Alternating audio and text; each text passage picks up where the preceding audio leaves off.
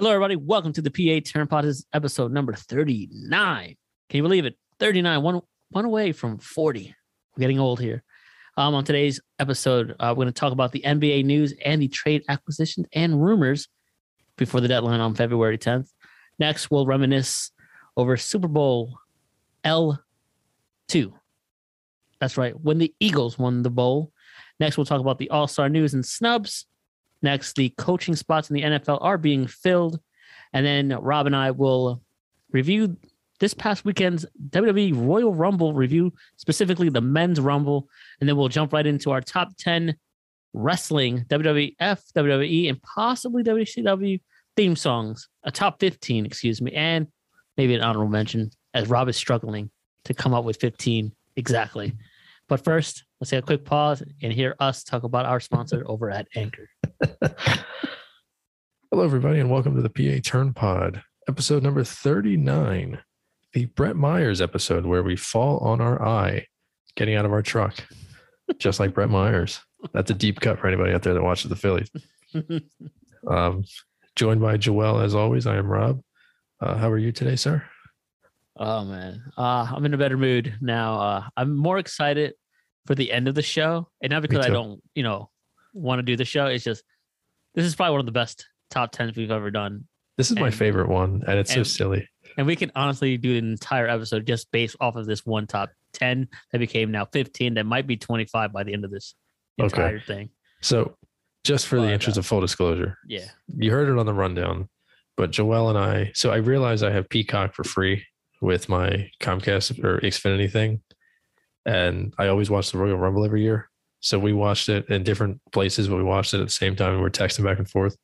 And then that brought up the idea for a top 10 list later, which turned into a top 15 of favorite theme songs from wrestling. Well, top 15 for me, you might have like a top 24. So I capped it at 15 with a tie for one of the spots. So 16. I cut off a bunch that I'll let you know about later, and a couple I forgot. So as your friends are currently texting you in the middle of this podcast, reminding you of others. I have a Snapchat group. It's called Shit Grandma Says, and it's just me and my 4 buddies. And I text them. I was like, guys, I need suggestions. We have a top 10 on the podcast later. And they just ran through a bunch of ones I forgot. A couple of them that I did have, because they're like me. So my list is probably going to be more throwback, whereas yours might be a little bit more modern. Yeah. But they're kind of like me where they had older stuff too. And I was like, oh my God, how did I forget these? And then I text another one of my buddies, Joe, and he sent me a couple that I liked. And I had one that I agree with him, and then one that I'm going to omit and that you might be upset about. And then a couple that I'll omit that you might be upset about. So I feel like I have a couple on there that are fun. Whatever, we'll jump into it. Yeah.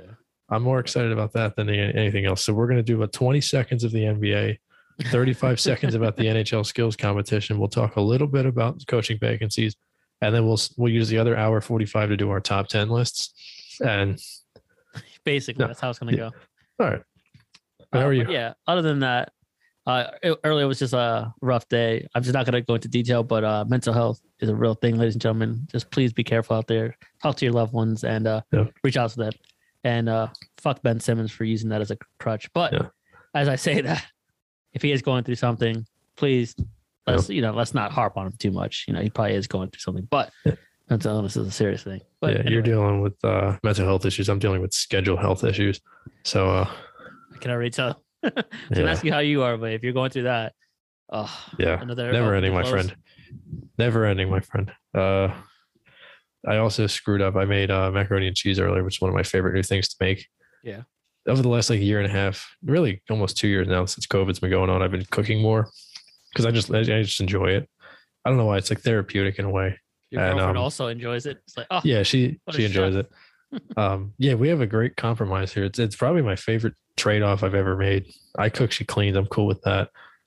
Even though I clean, obviously we both contribute to both. I clean a little bit after myself as well, but she's cool with doing the dishes. I'm cool with making the food. So, so anybody out there that doesn't believe that a roux is necessary for your macaroni and cheese sauce, let me tell you, I was like, what the hell am I going to do with like a little bit of flour and some butter? It goes a long freaking way because I try to make mac and cheese. The macaroni's fine. The bacon's fine. The chicken's fine that I put in there. But when I made the cheese sauce today, and this, for anybody out there, don't want a cranky girlfriend on Valentine's Day, you got a week to figure out how to do this. So I was like, why do I need to just put some butter and some friggin' milk and some oh, wait a second. Oh, we got some breaking news. Whoa. The Colts are hiring Gus Bradley as their defensive coordinator. So he replaces Matt Eberflus, who we'll get to later. So for anybody out there that doesn't think that you need to do a roux first, which is where you just put in some butter and then a little bit of flour, which will evidently thicken up your mac sauce. It's definitely important because I did it without it the first time. And I thought, no, I'll just use enough cheese to make it thick. No, it comes out way too watery and way too runny. I did the exact same cheese proportion with milk when I did the second time. Yeah. After I dumped out the cheese, a million times better. It came out like kind of gooey, perfect.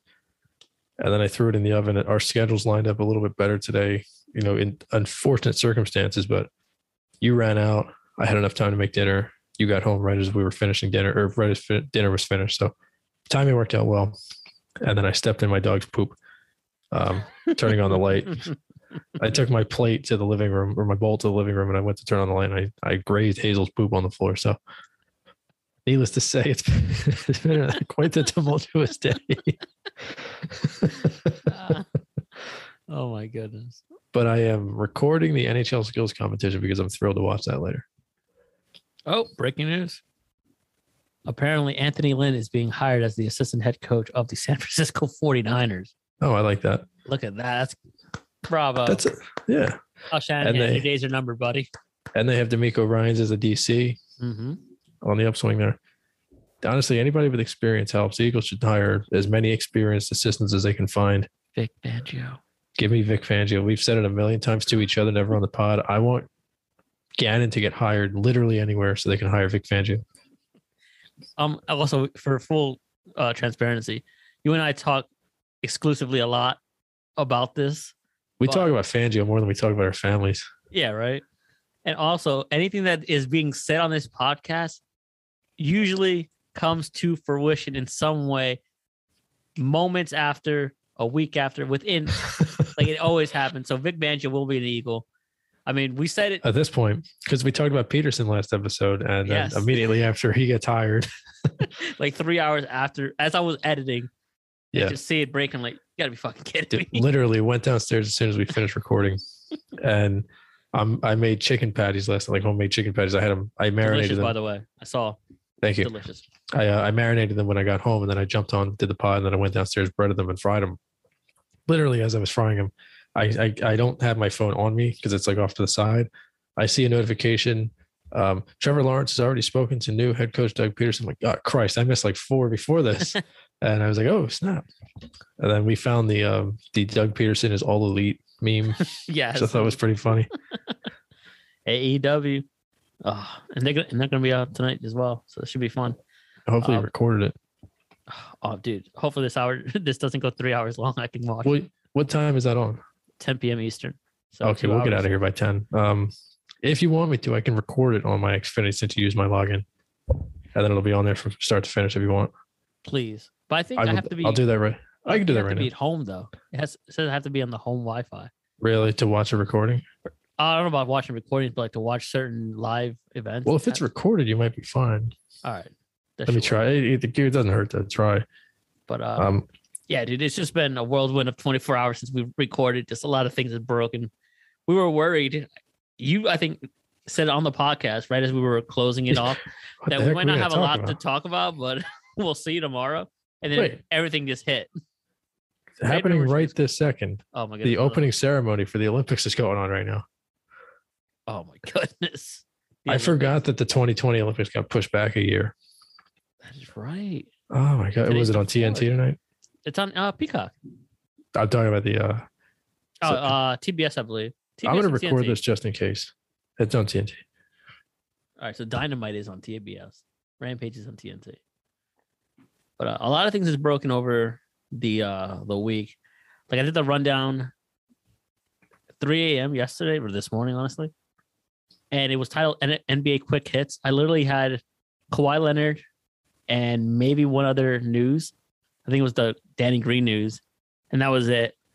And then all of a sudden, in a matter of 12 hours, we have a lot to talk about. Well, first, Kawhi Leonard of the Clippers, knee injury. Quote, unlikely to return this season per Coach Lue. How do we feel about that? Was he ever going to come back? I think at this point, it felt like it went on so long that. What do you think? Because I have some thoughts about it. I think it went on so long that it was like. I didn't know he was out for a knee injury, but I didn't know the extent of it. But I feel like I haven't seen him since the beginning of the year of the NBA season. It will happen last season, right? Damn. I honestly don't remember. I don't remember seeing him this year. I knew he was on the shelf. This just reminds me shades of San Antonio all over again, where it kind of does, doesn't it? The team might be clearing him, but he's like, no, because his doctors, and it's just like no communication because he's quiet. Yeah. And then Paul George has also been MIA, but Tyronn Lue or Ty Lue, whatever. Yeah, good for him. Has been doing great. They're doing a lot with a little. And then they made a big move today that we'll get into later. That's a little teaser for you guys in the business. A little tease right there. The Clippers did a big move for the quote unquote win now move, which I don't even get because that was ridiculous. But who's winning now with that move? They hosed the Blazers. We'll get to that one later on. But by the way, yeah. Do you want to play a quick game of what team does this player play for? Sure. What team does DeMarcus Cousins currently play for? Because this surprised me when I saw this. I was on Google just now. I was looking up, trying to find a little bit out about Kawhi Leonard, and for some reason DeMarcus Cousins came up as one of the related searches. So I clicked. I was like, oh, he's not in the league, is he? What team? Is it Eastern or Western? Western. He was on a different team this year in the East. He was on Milwaukee at one point for 17 games. He is on. This is going to surprise you, dude, because it shocked the crap out of him. He's playing 12 minutes a night, averaging. He's on the Jazz. 6 points. No, you're really close though. Oh, he's on Denver. He's on the Nuggets. Yes. Where did that come from? I don't know. I love the sign. I love anybody that is willing to use him as a backup. I feel like he'd be awesome here if they didn't already have Drummond. He's also a big bully guy too when he needed. Yeah. One of my favorite things that anybody's ever said on the basketball court. I was really thinking about this the other night because I sent you that video of the guy on Twitter that was trying to bully a kid and then got knocked the heck out. Oh, yeah. So I remember Zach Randolph was somebody was at the free throw line and Cousins was talking smack and Randolph was just like, no, where I'm from, the bullies get bullied. And that's like my favorite line of all time. That's because Randolph looked him like dead in the eye and was just like, I'll fucking kill you. You don't talk. See, when Zebo speaks. Zebo is one of my favorite players, man. Jesus Christ. At some point we're gonna pay tribute to that grit and grind Grizzlies crew. Conley, Gasol, probably my favorite non-Sixers team of all time. They would be there, but never over the hump. But they were just always like, you knew you were gonna get your butt kicked every night, and you were gonna have to grind it out and win. I remember.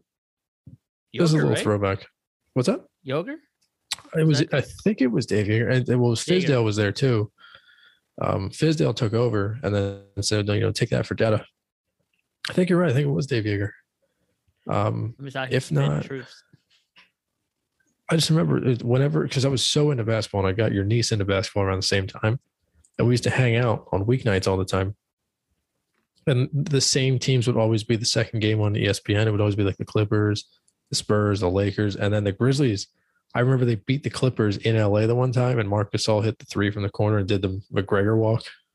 And I was just like, dude, how do you not like love this team? It was Dave Yeager. I thought so. From 2013 to 2016. Then he got fired for Fizdale, right? Can't confirm or deny that, but I'm pretty sure it was Fizdale. That's crazy. Source, trust me, bro. But those grit and grind Grizzlies were awesome. How do we get there? So yeah, Kawhi Leonard, unlikely to return this season. I mean, shades of San Antonio. I think you're right. I think it's not working out either. So do you want to do that trade now, or do you want to do it when we get to the trading portion of this? I think we should just jump through these random things, and then we'll talk about the trade deadline in a moment. Yeah, let's just do that. Okay. So next up on the agenda, LeBron James reportedly wants to play with Bronny, who is his son, of course, LeBron James Jr. This is according to LakersDaily.com. It's not just some blogger in his mom's basement. There are some sources here. I'll read some quotes for you. I gathered these earlier. This is from Chris Sheridan, who I think used to work for either ESPN or The Athletic or something. He works now with Maxim Bet. So he's at least somebody you can kind of trust. Yeah. Now, this is not something that's new. This has been reported before, but I think we finally have some more, like, this might have some legs.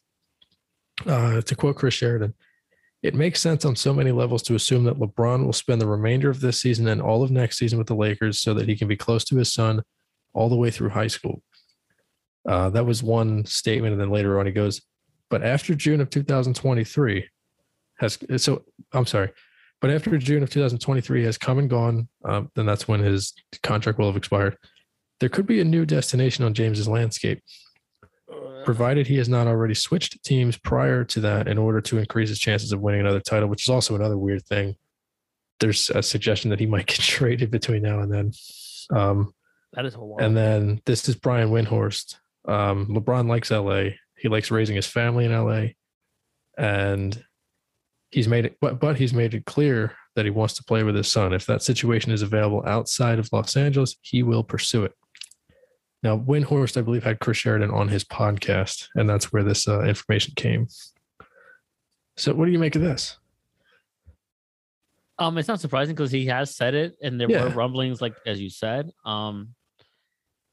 It's a little disturbing because now shareholders and all the stocks and people who are like LeBron fans don't really care because they'll follow LeBron wherever they. For those Laker fans, those fake Laker fans, should be trembling in their boots because this team is putrid right now. LeBron leaves, and if it is crazy enough that he leaves by February 10th to secure himself to play with Bronny in the future, watch out. It is what it is. Like, he's the king. He can do whatever he wants. If he wants to go, I just don't want him to go to a market and then just decimate the team that's already in place, a la what he did when he came back to Cleveland and just keeping Kyrie, but taking what out. He did in LA as well. Took out Wiggins and took out Dion Waiters. That crew was pretty good. Got rid of them to bring in Kevin Love and his old crew of people. I mean, this is what LeBron does. And he did it in LA, like you said, because there was a young core group. Yeah, Lonzo gone, Ingram gone, Josh Hart gone. Kid from the Jazz, Clarkson gone. You're right. Yeah, Kuzma. Eventually. Well, Kuz was pretty good for them down the stretch. And the year they won the title, I thought he was a good third player. But eventually, I get you got to go all in. Yeah, you got to go all in for Davis. I was thinking about this actually when I was listening to our podcast from yesterday. When we brought up the Davis thing, it was like they kind of had to do it, and it was inevitable. But this is also like blatant tampering.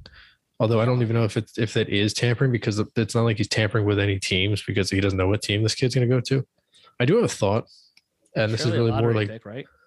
I if LeBron's going to go to the team that he gets drafted to, that's another aspect to it. I do have one tinfoil hat thing I want to say. Yeah.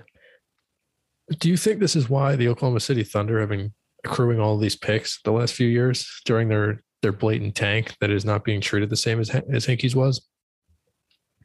Do you think they're playing the long game and thinking, hey, their window maybe will open a little bit sooner because they have a good core in place right now, but they have all these draft picks and they can cash them all in and move up in the draft to get the number 2 or 3 pick or even the number 1 pick if that's what it takes to get LeBron James Jr. and then pair him with his dad. I don't know if he's as good as the number 1 pick, but I mean, given what will happen if he goes to a certain team, if a team knows they're going to get LeBron at like the twilight of his career, sell tickets. I just wonder what team it'll be. I mean, I can see something. There's something there with the GM Sam Presti. I mean, he's one of the best in the business. Him and the one in Toronto, Ujiri, Masai Ujiri, yeah, and Sachin Gupta, who's now in Minnesota, and Daryl Morey. Take away from him. But he does those big moves, those big trade moves, and he's trying to get Harden. That is the rumor now. All of a sudden, yeah. Morey's very good at also filling out the fringes, though. He did a great job in Houston of filling out the roster with guys that people didn't really know about, like Daniel House. He gave Ben McLemore another shot. Like, he's very good at finding guys. I mean, he also, I'm pretty sure, wasn't he the one that signed Christian Wood? I can't remember. He was here, I think. But either way, he went all in for Howard at one point. Capella at one point. Yeah, Capella was like a late first-round pick. Pretty sure he got drafted the same year Embiid got drafted. Capella and Jokic both went late, and Nurkic. But yeah, there's something there. I wouldn't be surprised. OKC, because they're notorious for something like this. Yeah, And you're right; they don't get the same publicity as Sam Hinkie did with the blatant tent. Yeah, see, that's what bothers me. It's because it's not a huge market, and it's not like, and they had less to work. They had more to work with than what the Sixers did. But it's not Sixers. Yeah, go ahead. I was going to say Sixers like three best players were Evan Turner, Spencer Hawes, and Thaddeus Young.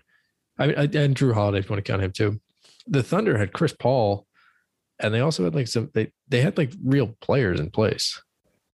Yeah, I mean this team plays, but I think the difference was from this OKC team from the then tanking Sixers team is this OKC team plays hard every night, and so do the Sixers though. They look like they're beating teams. And Giddey, 19? This kid's pretty special. You got Gregorius, almost like the baseball Shai player. Gilgeous-Alexander, yeah. Yeah, Dort, who's Dort stinks. I don't think he's good. He's decent for threes, but then when you put his name, he kills you. His name suggests how he is as a player, just Dort. Just like there's nothing there. I mean, they have some talent, some young core group that are meshing, and they have a ton of stock in the picks. So that's the big thing. Moves. So I don't want to turn this into a screw Adam Silver thing, but the Sixers, I guess because they were so open about it, the Thunder are just kind of like, hey, we're just going to trade guys away and like kind of suck for a little bit. Sixers like, yeah, we're going to be like bad, and it's cool for bad. I think it's because of the market. And Hickey knew that the only way to get stars was in the top 5 in the draft. They were never going to sign a Durant. They were never going to get Harden. They were never going to get a LeBron. The only way to get stars is by drafting them. Look at the Thunder, way back. They drafted Harden. They drafted Durant. They drafted Westbrook. There's occasionally you can go out and get guys. Like you can go out and trade for Kobe Bryant on draft night and sign Shaquille O'Neal. You can draft a Tim Duncan and then draft, Kawhi Leonard. Like these teams, there's really a couple different formulas to winning in the NBA. But I think the only way you win through free agency is if you get the big fish. And in order to get the big fish, you have to have something attractive, whether it's the fact that you're Miami and you are Miami and there's no income tax and it's a beautiful place, or you're LA or you're New York. Nobody's coming to Philly because it's Philly. Well, apparently James Harden wants to come to Philly because it's Philly. That's because you have cheerleaders, daydreams, Delilahs, all these different gentlemen's clubs, all near the stadium.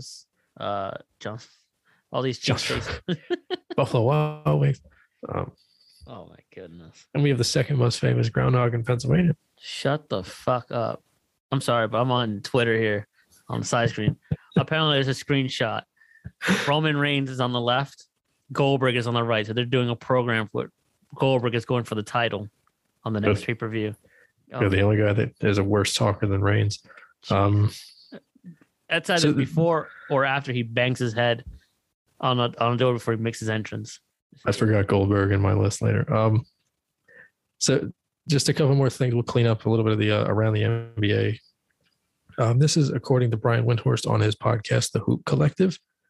Oh, I'm sorry. No, this is according to Tim McMahon, who was on Windhorst's podcast.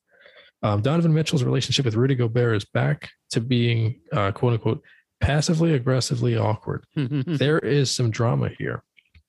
Another quote. This is from Windhorst. Gobert and Mitchell have been at each other's, I don't know if I can say throats. And then he kind of just, he's suggesting they're kind of like at ends with one another. And then this is also Windhorst. It's the most underplayed story in the league, I think, anyway. The Jazz are struggling a lot. This team has big expectations, and they're getting passed by, frankly. They are not on the level that they were a year ago. Donovan and Gobert, even though they're both under long-term contract, that's the bad part about printing it out, are under each other's skin. There's all kinds of subtweeting and passive-aggressive stuff going on. If these guys played for the Knicks or the Nets, or that's a typo, if these guys played for the Knicks or Nets or even the Suns or something, Stephen A. Smith would be talking about this on First Take because it is 2 all-star level players. Now, what do you make of this? Well, he's a snake in the grass for throwing a plug in for his own company, ESPN, and Stephen A. Yes, scumbag. I can't stand Windhorst. Bro, Windhorst is on my poop list. I cannot stand that guy. Who can't you stand, Windhorst or Matt Patricia? That's a throwback for the longtime listeners. Windhorst, because Patricia delivered a championship to Philly. True. I'm going to see if I can find I have a quote on here. I mean, did you delete my thing about Windhorst guzzling LeBron's balls? Oh no, I was waiting for you to say it. I was dying. Oh, did I miss it? Yeah, you went over it. I see it right here. The quote was, "LeBron likes LA. He likes raising his family in LA," said ESPN's Brian Windhorst, presumably well. Oh, there. I can't even say it. I missed it. LeBron likes over LA. Your own quote. Yeah. Well, I saw the parentheses and I figured I didn't have to read it. LeBron likes LA. He likes raising his family in LA, said ESPN's Brian Windhorst, presumably whilst fondling LeBron's balls. I was waiting for you. You didn't say it. I was like, oh shit. I thought you deleted it by chance. No, I would never. But yeah, Windhorst stinks. What do you make of the Gobert Mitchell thing? Because it did, the genesis of it, I think, is the COVID thing where I was just gonna say that, where Gobert touched all the microphones and then Mitchell got sick. Yeah, because Gobert was basically the poster child for the NBA shutting down because he got COVID, and then that game got canceled right before, and then the league basically just shut down within days.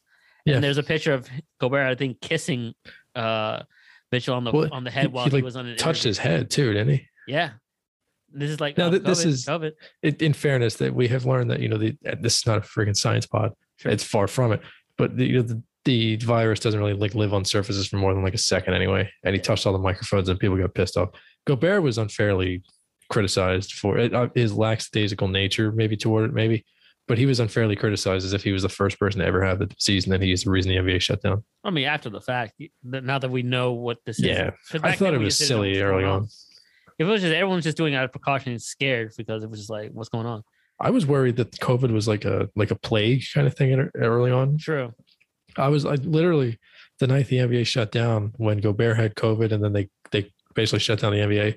Yeah. I was sitting at your niece's house, her parents' house anyway, and we were watching TV and I was Googling the disaster draft in the NBA, and I learned that you can protect 6 players, and that if a team has 4 or more players die, they get to do a disaster draft and they get to draft players off other teams, and you can only protect, I think it's either 6 or 5 players.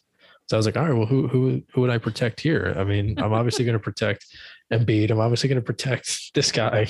25. Yeah, I would have left Horford and Richardson available, though. I was like, I'll keep Thibault. I'll keep Shake. Yeah, what a weird time period. There were rumors a few weeks ago. I'm sorry. Well, no, I only bring up the whole COVID part with Gobert is because who knows what their relationship was then. They were probably cooler than they are now, but what they were having, some issues, and that was just Gobert's way of trying to publicly be come on, buddy, let's just try to put water under the bridge. But who knows? Apparently, if this, quote and report is true from Windhorst and others, this could be a trade deadline situation. And there's rumors, we might get to it later, that Mitchell might head to the Knicks. The Knicks are a point guard away, apparently, for being a top team in the East. The Knicks are the new New York Rangers, where every time a big player becomes available, they think that they're going to get him. The Rangers went through a cut. This is a weird cross sports reference and one that's going to go right over your head, unfortunately. Who are the Rangers? But the Rangers went 5 years in a row. They got Wade Redden the one year, then they got Marion Gaborik, then they got Rick Nash, and they got Martin St. Louis. And now they have Artemi Panarin. They just go after every big fish. Every time a big player becomes available, it's the Knicks might be interested in this guy, or the Knicks might be interested in this guy. Simmons to the Knicks, LeBron to the Knicks. It's all weird. I don't think there's not enough basketballs to make that team happy if he goes there, unless they get rid of Kemba and Julius Randle at the same time. Not that ego as well, because they had Lin's sanity and they threw him away because that ruined because of Melo. That was a fun Knicks team. It was. Lynn Sanity, J.R. Smith, Shumpert, Melo. They had who was the guy that got stabbed? Chris Copeland. Jason Kidd was the assistant coach, wasn't he? I'm not. And they had Mr. Potato Head was the head. What was that guy's name? Woodson, maybe. What the heck was that guy's name? The goatee with the beard. He looked like Steve Harvey, Mr. Potato Head. Yes. Was he on the Hawks at one point? He might have been. I forget that guy's name. I think it was his Woodson. Eyebrows were shaved off. Yeah, but they the guy that got stabbed. They had J.R. Smith and his brother. They had Kenyon Martin somehow. Pretty sure they had Camby again. Mike Woodson. Mike Woodson. Okay, I thought so. What a fun team. That like 2012-13 Knicks team was like awesome. Seeing They had Amari Stoudemire. yeah, that was the big ticket right there. Yeah. No, not the actual big ticket, but you know what I Not the big ticket overrated Kevin Garnett. Yeah. That was the first time when I saw that Linsanity and that whole group. I'm like, I would not mind spending X amount of money to go to the Garden. That seems like a fun atmosphere with Linsanity. So I think that was 2012, right? I think because I remember the Sixers. That was the lockout year that they started like right around Christmas, and I remember that was a year the Sixers were the 7th seed in the East, and or the 8th seed, and they beat the what's it called? It's in the first round, the Bulls. I was kind of into basketball, but not too much. And one Saturday, I was scrolling through Facebook, and there was like so many people talking about Jeremy Lin, and I'm like, "Who is this? Like, is this an actor or something?" And I Googled his name, and it's like, no, this kid from Harvard is like blowing up the NBA right now. Yeah, right. Linsanity is probably like one of the top 5 eras of modern NBA. Actually, it was 10 years ago to the day. So it was the 11-12 season. Yeah. And it was he came off the bench with only 6 minutes left in the action. And that's his first game. They had Novak too. It's Steve Novak. What an amazing didn't they have what a great team. Noah at one point? I think they got Noah. Yeah. Later on. Well, not yet. They maxed him when the CBA changed. When you type in Linsanity on Google, it's Jeremy Lin. I love it. Yeah, of course. As it should be. That's great. What a fun time. Apparently there's a documentary out on ESPN on Linsanity. And how it was ruined by Carmelo Anthony. Where he speaks on it too. And then Lin tried to make it work in Houston, LA, and good for him. He got a ring in Toronto. Yeah, right. Was he with Memphis? He was with another Western Conference team. He kind of bounced around a little bit. Yeah, now he's out of the league, unfortunately. I would have happily taken him here for a cup of coffee. It's especially during the process. You kidding me? Reminds me of like a TJ McConnell, less grip. Yeah, just like made it work. He was a great shooter. And it's amazing he wasn't in the league. Yeah. So we have our first trade deadline move. What are we, about 10 days from the deadline, I think? Or actually, no, we might be 8 days from. I think it's Super Bowl Sunday is the deadline, isn't it? Whatever this is, 6. 6. Okay. 6 days away. Oh, it's the 10th. If it's on the 10th, let me double check that. But that's what I've been reading. So while you're researching that, the Clippers have traded for Norman Powell and Robert Covington from the Blazers. They have traded Eric Bledsoe, Justice Winslow, Keon Johnson, and a 2025 second round pick via the Pistons. As Joel mentioned earlier, this is a Clippers move to win now, supposedly. I don't know how soon that really, with Covington and Powell, really move the needle that much. Now they only have one point guard on the roster. That's if Kawhi was on the court and PG 13, but they're both not. What's wrong with PG? I don't know. And it is. He's been out for a few days now. Yeah, it's Thursday, February 10th. So okay, so it's Super Bowl week. The NHL trading deadline's coming up soon as well, which is usually a little bit more eventful. Now here's a question for you: do you think the Clippers go out and get another point guard? Because right now, all they have is Reggie Jackson, unless somebody else is going to bring the ball up. Schroeder. He's on the. He's going to get paid this offseason. He's got himself a nice little payday coming up. I mean, it worked out, but he had a bigger payday if he stayed with the LA Lakers. He was the genesis of our WNL segment that we came up with. So when we first began the pod, we came up with this idea to do like a W of the week and an L of the week, or like our 3 stars of the week. And the example for L of the week was Schroeder turning down the contract and thinking he's going to get paid more. LA Clippers star forward Paul George is still a few weeks away from returning to the court. On Christmas, the team announced that George has sustained an elbow injury that will be reevaluated in 3 to 4 weeks. So he's due to return soon, but he's dealing with an elbow injury apparently. So they list Norman Powell as a point guard, although I really don't view him as a point guard. I view him as more of like a 2 or a 3. And just let me look at his statistics real quick. His assist numbers, he's never averaged more than 2.1 assists per season. So per game in a season. So I guess he's going to be, I guess he'll be the secondary ball handler. But I'm also looking at this team and I'm not really blown away by anybody on it. Covington is also listed as a forward/center, which is, I know he played a little center as a small ball guy for Houston when they got him, but he's not that good of a rebounder. Well, actually, apparently he was there. 8 rebounds a game. That's nuts. But I just don't. I question the fit. I mean, they have enough forwards already. They have Marcus Morris. They have Zubats. They have yeah, they have enough guys. I don't know why they made this trade. Powell is, I think, the best player in the trade. But just because you get the best player in the trade doesn't mean you made a good trade. I like Justice Winslow's length. Keon Johnson, I think, has a little bit of a bright future. Bledsoe is what he is, but trading a draft pick 3 years out is not that big of a deal. But I mean, I think they could have used these assets to get something a little better.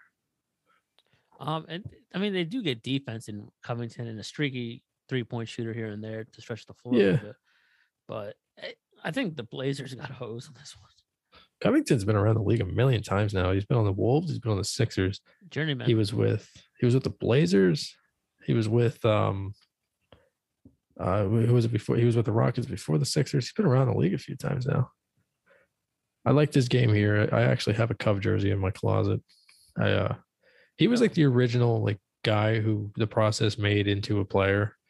Because if you remember well, I don't know how many people remember this without alcohol being tied to it, but watching the 14-15 Sixers, they signed him off of out of the G League from the Rockets like a month into the season, and in his first game he hit a couple of threes, and all of a sudden like he was just like this great 3-point shooter. It was like, so the Sixers during the process didn't really have anybody that could shoot or anybody that could dribble, and he at least was able to shoot. So then they had Carter Williams on that team as well. MCW couldn't really shoot. Let me look at this list. Real quick. Fun. Dude, do you think? Sorry, but if you're talking about this 2014-2015 Sixers roster, there's a lot of bad names on it. Dude, they had Michael Carter Williams, Covington, obviously. Tony Roden. Did you know they had Jeremy Grant? Yeah, rookie. He was drafted. I'm pretty sure 39th overall, which is why we're 39. So they came out of that draft with Embiid, Saric, JaVale McGee, KJ McDaniels, and I think he played like 3 games here. Nerlin was here. Yep. Smith was here. My buddy Henry Sims, I say. Furkan Aldemir. Glenn Robinson III. Yep. Before he became a player, they had Hollis Thompson shooting 40% from 3. They had they traded for Isaiah Cannon halfway through the season. Furkan Aldemir, there you go. Yeah. I was a big Tony Roden guy. Jakar Sampson. I mean, this is a lot. Sampson looked like a homeless LeBron, and he was a 4 in college. He played the 1 here. Yay! They had Casper Ware. They had Brandon Davies, Arnett Moultrie, Jarvis Varnado. There were a lot of random guys on that team. This is a game. All right, side note. This is a game changer. Having Twitter open on the side. Yeah. Pro Football Talk is now breaking that. We learned today that a supposedly independent investigation aimed at redacting, I can't speak, sexual harassment in the Washington Commanders workplace. Days into being now the Washington Commanders, they are getting smacked around with the sexual harassment. They should be the Washington Consenters. Holding wrongdoers accountable was actually an exercise in crafting a defense against possible lawsuits. Let that sink in. So, oh my goodness. All I'm going to say is we're not here to talk about 2010. Fuck Rory Words. Rocky Words. Rocky Words. Stupid idiot. Name. So do Rocky. you so 2 more like rumors that I saw today. Executives around the league believe the 2 Wizards that are most likely to be traded are Montrezl Harrell and Davis Bertans. 2 guys that I think they could probably get something good for both of those guys. I was expecting either Beal or Kuzma if they're really going to try to do a complete rebuild. If they're going to rebuild, for sure, because then you can sell high on Kuzma. Yeah. I wonder a little bit. So I'm a little worried about Beal and Lillard. I wonder how much is left in there for both of those guys, because they have seemingly taken a little bit of a step backwards. And I'm actually not as interested in Lillard as I was before. Same. And Beal. I mean, I don't want Beal to be like the main thing they come away with. Like at this point, if Harden is the rumor, you get Harden. You don't turn down the chance to get the 3rd best shooting guard of all time. Yeah, right. Do you think the Montrezl Harrell is because of his recent behavior? I guess his play. I mean, he is one of those like one of the Morris twins on the court, where it's like physical and he doesn't really back down. He's more like in hockey, right? You bring out the goon. He's solely there to take out either one of your best players or someone to start a fight. Do you think they're getting rid of Harrell because of all this nonsense that he's going on? I think he almost took off Giannis's arm the other day, which is craziness. I mean, that could be the reason. I think teams will see the value in him because they'll see what he was in Houston and they'll see what he was in Los Angeles before he went to the Lakers. He was a really valuable bench player. The concern with players like him that can't shoot and can't really get to the line unless they're fouling you on purpose because he's a bad shooter is that the only way he's going to be useful is if he's rebounding and he's playing hard, which is what he's used to doing. Reminds me a lot of Kenneth Faried, where he's like kind of an undersized five. And he is just like a tenacious rebounder. And when he's giving effort, I think he's a really useful player. The problem is I think a guy like him can get played off the floor in the playoffs. So you have to use him sparingly, but I can see him fitting very well as like a backup five for a team. I mean, honestly, if they didn't have Cousins, the Nuggets would make sense for him. And if the Sixers didn't have Drummond, I would love him here. But I could see him going to a team like Brooklyn. I can see Brooklyn. Especially if they're still trying to put together this like team of monstars. Yeah, right. I mean, and Bertans. I don't know. And they were in trade talks with getting Beal out of here, so it looked like they were going to get something out of it. Yeah. Don't sleep on Bertans as a player either. What was that? Don't sleep on Davis Bertans as a player. He's a good role player. He could be a stretch four next to your five. A team like the Sixers would benefit from him. I don't know how they would go about getting him, and I don't think they will. But I think a team that has a five that is not really a floor spacer and they have a good distributor at the one could benefit from him. Do you think it's a dual package? You can't get one without the other, or is it like two separate? I think they're both likely to be moved separately. I could see Harrell going to, honestly, anywhere. Cleveland could be a good spot for him too. Bertans, maybe the Clippers get him. I don't know. How many Europeans do they have in Atlanta? I know there's a max that you can have on the team. What's it, 3? Bogdanovich. So they would have to trade Bogdanovich or Gallinari to get him. Gallinari and Bertans might also be the same person. And then this other one, the Pelicans are aggressively pursuing guard help, and they are aiming for the moon because they're looking for CJ McCollum, De'Aaron Fox, or Eric Gordon. This is according to Brian Windhorst. What moon is this? Well, Gordon is not necessarily a moon. He's one of Saturn's moons, but CJ McCollum or De'Aaron Fox would be a big get for them. Also, for what it's worth, the Knicks have been tied to De'Aaron Fox. Yeah. The Knicks, the proposed idea is just trading Randall for him 1-for-1. Really? Because it would make sense for both teams. Is Randall's relationship that bad in New York? Like, Jesus. I'm not sure he was beloved, and then all of a sudden he's just being spoken out because he has a right to clap back on the fans, but the way he did it, I guess not great. Because the fans, they paid to see. Yeah. They paid. They can do what they want, but not obviously to a line, because we saw in person what happened with the Sixers and Melo. But the fans, yeah, paid, true. You can do your thing, but don't shush the fans. I mean, he was basically. Are the Knicks and the Mets the same team? Is this what's going on here? It's crazy how similar they are and how similar like the Flyers and the Phillies are. Oh my God. And like how the Angels and the Clippers are kind of similar, where like teams just do the same thing in the same city.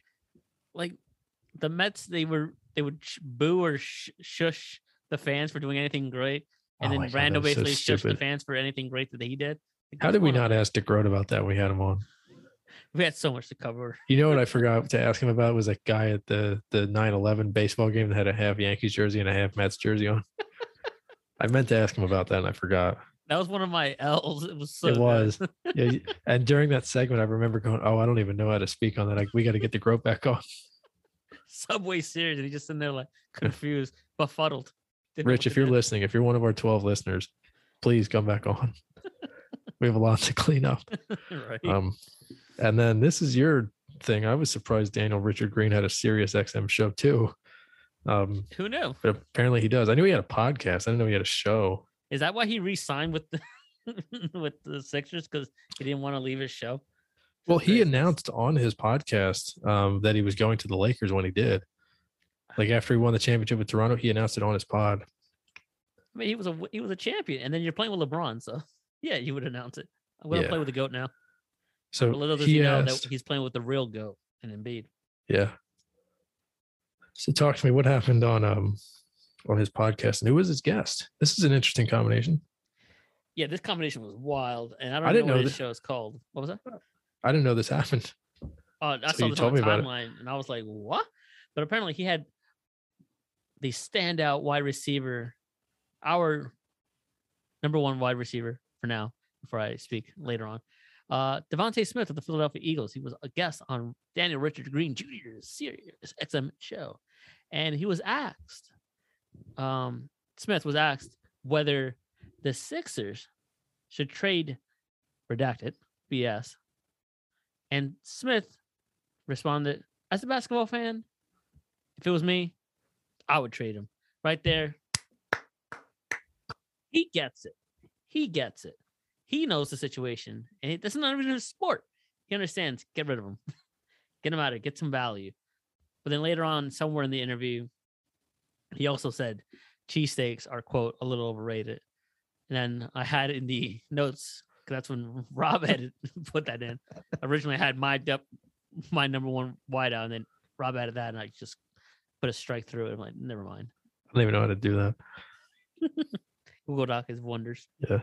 But yeah, Devontae Smith, what do you think?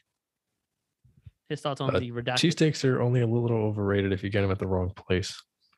If you're getting them from a diner, that's one thing. But if you're going to Chino's and Pat's, that's another. And then if you go to like a real place like Chubby's or Jim's, then you know what you're doing. Yeah. I mean, if anybody in the sport is talking about, trading players away, then I'm going to take their expertise. Albeit he's only been in the league for a year. Yeah, right. But the pressure on him was pretty rough too. I mean, the pressure on Simmons was a lot when he came into the league, but at least Embiid debuted.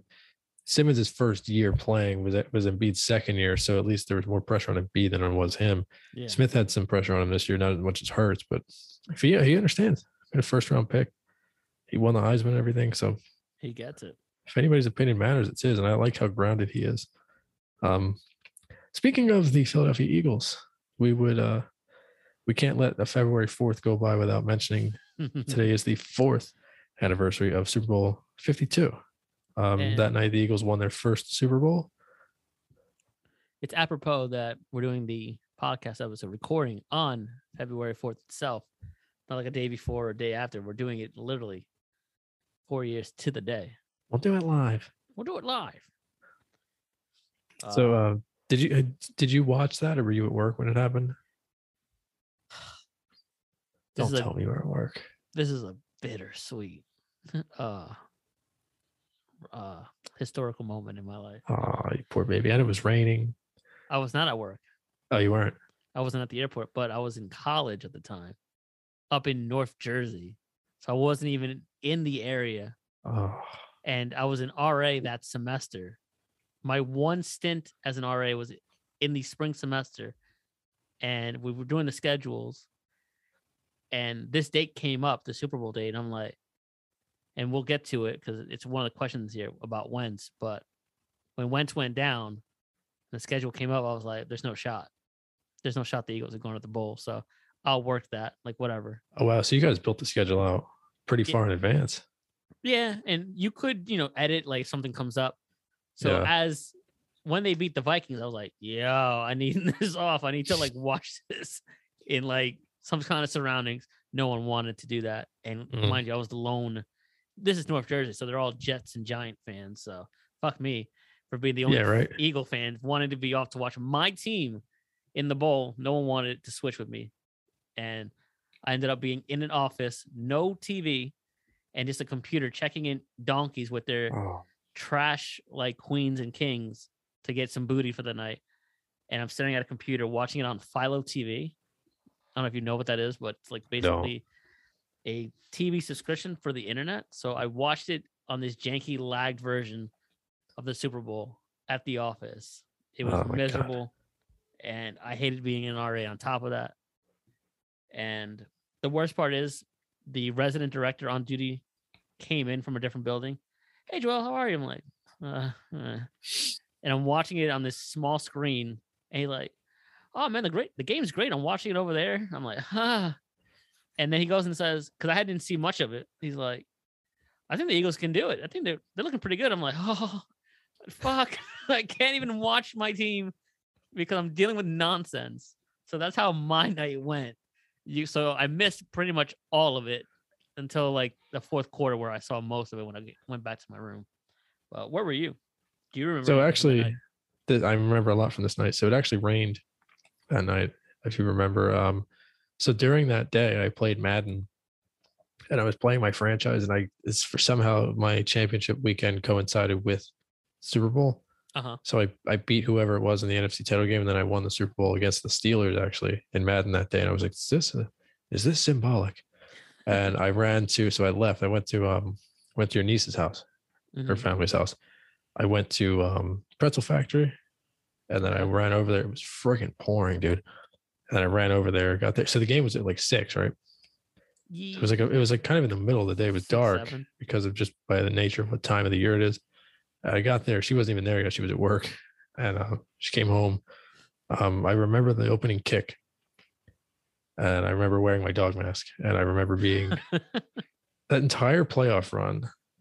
I was not sure what to think of any of the games. The Falcons game, I was just like, That was but the most nervous one. when they beat the Rams, the Falcons said, I said, all right, well, the Eagles can beat the Falcons. I was worried about the Rams. I was like, well, the Eagles can beat the Falcons. They come to town. Foles looks terrible until halftime. They looks different, and they get it done. I'm like, all right, well, that was cool. I still don't know what to expect. Then Minnesota Miracle happens or whatever. I'm like, all right, they can beat the Vikings. Go into that game. And then the first drive of the game, they go right down the field, score on the Eagles. I'm like, Christ, this is over. Kyle Rudolph scores. I'm like, Jesus Christ. And then the interception happens. Keenum fumbles again. Blunt murders Sendejo. The flea flicker. I'm like, this is incredible. When they got the interception on Keenum, I was like, all right, they're going to win this game. And then the deep ball to Alshon, I was like, this is over. Going into the Super Bowl, I had no idea what to think. It was Brady coming off a game where he struggled to kind of beat the Jags. And the Eagles defense wasn't as good as the Jags. I was like, this is maybe. And then they were 4.5-point dogs, I'm pretty sure, going into that game. And it was quite the experience watching that game. But I sat basically on the same spot on the couch all night. And I remember the halftime show being so nervous. I think it was a Timberlake. Yeah, Timberlake. Timberlake, and he had somebody else with him.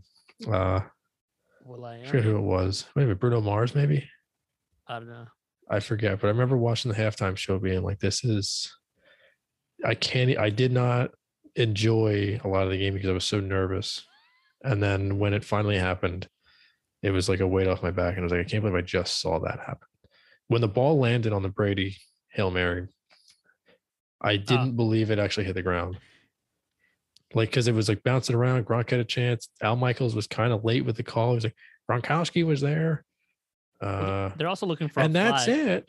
Yeah, they're also looking for a flag because they darn near got him on that play. I think it was Fletcher Cox almost got him.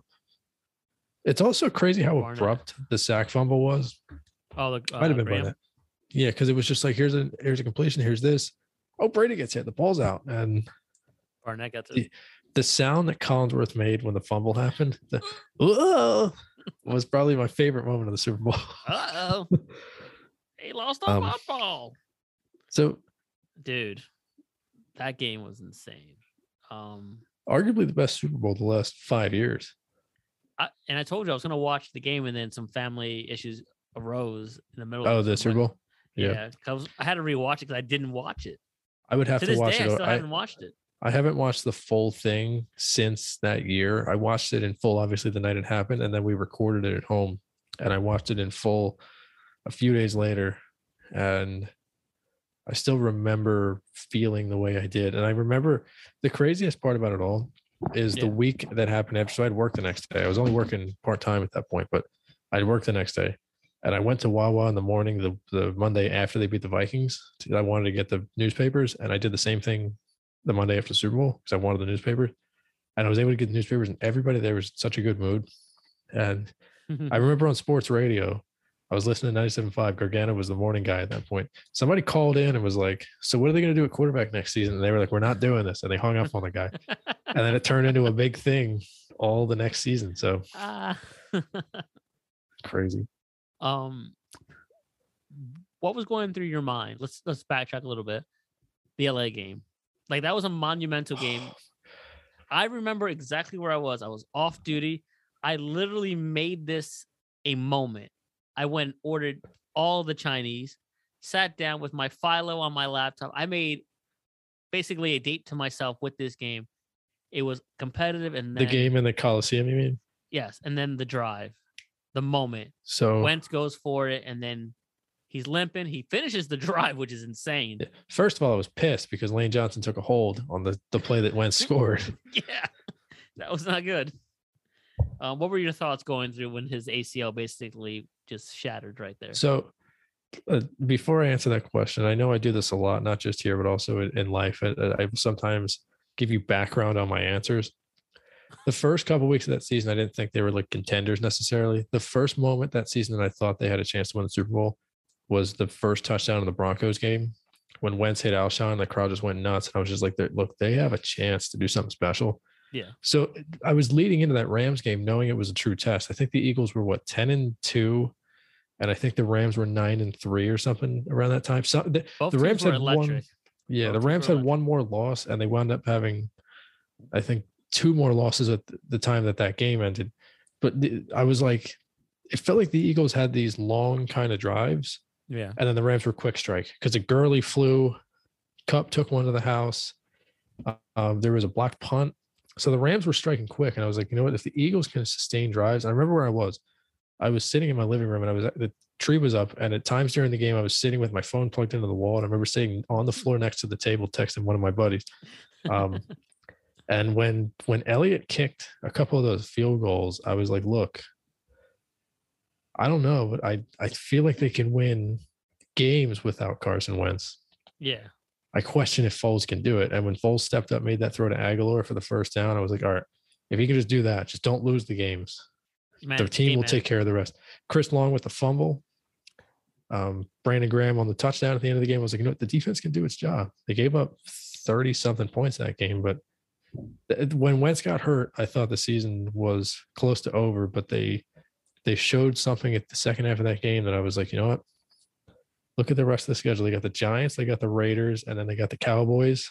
Mm-hmm. They can win all three of those games, no problem, get the bye and wind up 13-3. And they wound up, I think, or they would have been 14-2 if that happened. They go 13-3. Keep in mind, the week before was when they lost in Seattle. And that was the first time Wentz really looked human all season long. Because even when they lost to Kansas City week 2, I was like, they still looked good. Alshon looked good. Aguilar looked good. Wentz looked pretty good. And then they got a Ajayi midseason. They blew out the Broncos. They blew out the Cowboys. Blew out the Cardinals. They blew out everybody. And that was the first test was Seattle. And they never beat Seattle. So they were coming off a bad loss in Seattle. And they showed up and beat the piss out of the Rams for the first couple drives. And then, Wentz had 4 touchdowns, I think. Two to Burton. Dude, he was electric that year. And then 1 to Jeffrey, and maybe it was like 3. I'm sorry, but he had a couple touchdowns that game, and he looked fantastic. And then, boom, at the drop of a hat. I actually watched that game on YouTube a few months ago before I moved. During the summertime, I watched that game in its entirety on YouTube, and it's amazing how different they look. They look like they're playing a different sport compared to the modern Eagles. Yeah, right. When Carson's ACL went down, I literally said, "Oh fuck, the season's over." When he was walking to the tunnel with the towel on his head. No, when they announced like he was. Oh, when they announced it, yeah. Because like he came back and finished the drive, and then the towel happened. I'm like, all right, King, like we can maybe sustain like a series or a drive or two until you come back, right? Yeah. When he was ruled out, and then later on, obviously we found out what the severity of it. Kind of had a feeling it was going to happen, and then it was like it's too good to be true. It's too good to be true, and then boom, it happened. And I thought, all right, this is a competitive game. We should still beat the Rams. We can beat the Rams, but damn, we were ever so close. But I'm optimistic of the future because we have an actual quarterback. He'll be back. This team will be back. It'll probably get better in the offseason. We're going to make a run for the Super Bowl. But I literally counted that season as a wash. I was like, nope, we're done. Crazy. Did you think they were going to win the Super Bowl on the day of the Super Bowl? On the day of the Super Bowl? Everybody says yes, and I don't know how many people are lying. I had no. I didn't think. I think it was going to be close, but it's Tom Brady, and Tom Brady had our number the one time in 2004, I believe, and he beat him a bunch in their career. Yeah, and it's great underdog Cinderella story, and I'm a sucker for underdogs. Like, you know me, any parlay, I'm throwing underdogs on it. Any money line, Yeah. I'll throw an underdog in there. I love it. But I didn't think Foles could match up or pass Brady and Belichick. I didn't think. But the team was special. Aguilar had a breakout year that year, the only year he had. Yeah, they played with a backup left tackle. It was They played Alshon's with first year, I believe. Alshon's first year here. He played the entire season with a torn rotator cuff. Like, this team was good, but Carson's not there. And like I said, but I didn't see the game. So going into that day, I was like, I mean, it's nice that we're in the bowl, but we'll see. But I think it's going to be a 3-point game and the Patriots win. So yeah. How about you? I didn't know. I genuinely didn't know. Every game I'm always like, so going to the Rams game, I thought they were going to win. Going to the Falcons game, I thought they could win. Vikings, I thought they were going to win. Going into the Pats game, it wasn't that I thought they were going to lose or thought they were going to win. I truly was just like, I don't know. And like, I went into the game, I was like, obviously I think they can win, but I could see them getting shut down by Belichick and Brady. Yeah. And as soon as they came out, went for the jugular early, and they showed that they were going to go for it on 4th down, and they were going to go forward and try to take shots. I was like, the only way to beat this team is touchdowns. They're not going to win with field goals. And that was evident by the Philly special, which was probably the ballsiest call of Doug's career. Also, keep in mind, before they scored the touchdown on the final drive that they scored a touchdown with Ertz, they completed a 4th and 1 on, I think, like their own 30-something yard line, the little slant to Ertz. And that was like one of the biggest plays that I can remember. So when they showed they were going to be aggressive, and Peterson had been known to go for it all year and everything. So and I'm glad he didn't back away from that. I like that. And I think that'll benefit the Jags when he goes there. But I like that he didn't back away from it and just shrink like McVay did and like Shanahan and Quinn did the year prior. So I didn't know, but yeah. I don't know. Finish it. No, I wasn't sure, but I mean, halfway through the game, I felt pretty good that they could at least stay in it and be competitive. I thought for sure whoever had the ball last was going to win. And turns out that's not what happened. Did you think what Al Michael and Collinsworth said when the opening drive, when the Eagles went down the field, they were saying, oh, the New England thought they can defer the ball and they'll be up in the first half, get the ball in the second half and run away with it. Did you think when the toss, because you saw the game entirely, did you think you need to score or like what was your process there? Because when I watched it for the first time, exactly. When I watched it, I was like, "Whoa, we got the ball first."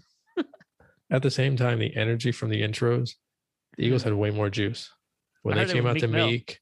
Yeah, they came out to Meek, and then the Patriots came out to Crazy Train. The Patriots kind of just jogged out there like, "Oh, we're just here." The Eagles had way more juice, and they had way more invested on that game. And I thought when that happened, you can say, "Oh, well, the game was over there." I think that gave me a little bit more confidence.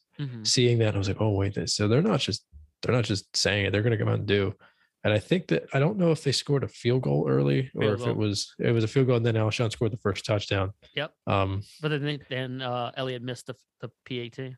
Yeah, Elliott missed the PAT. I'm pretty sure what the heck's the guy's Gostkowski missed a field PAT. He shanked one off the post. He missed a field goal. And if 41-33 was a scoregami.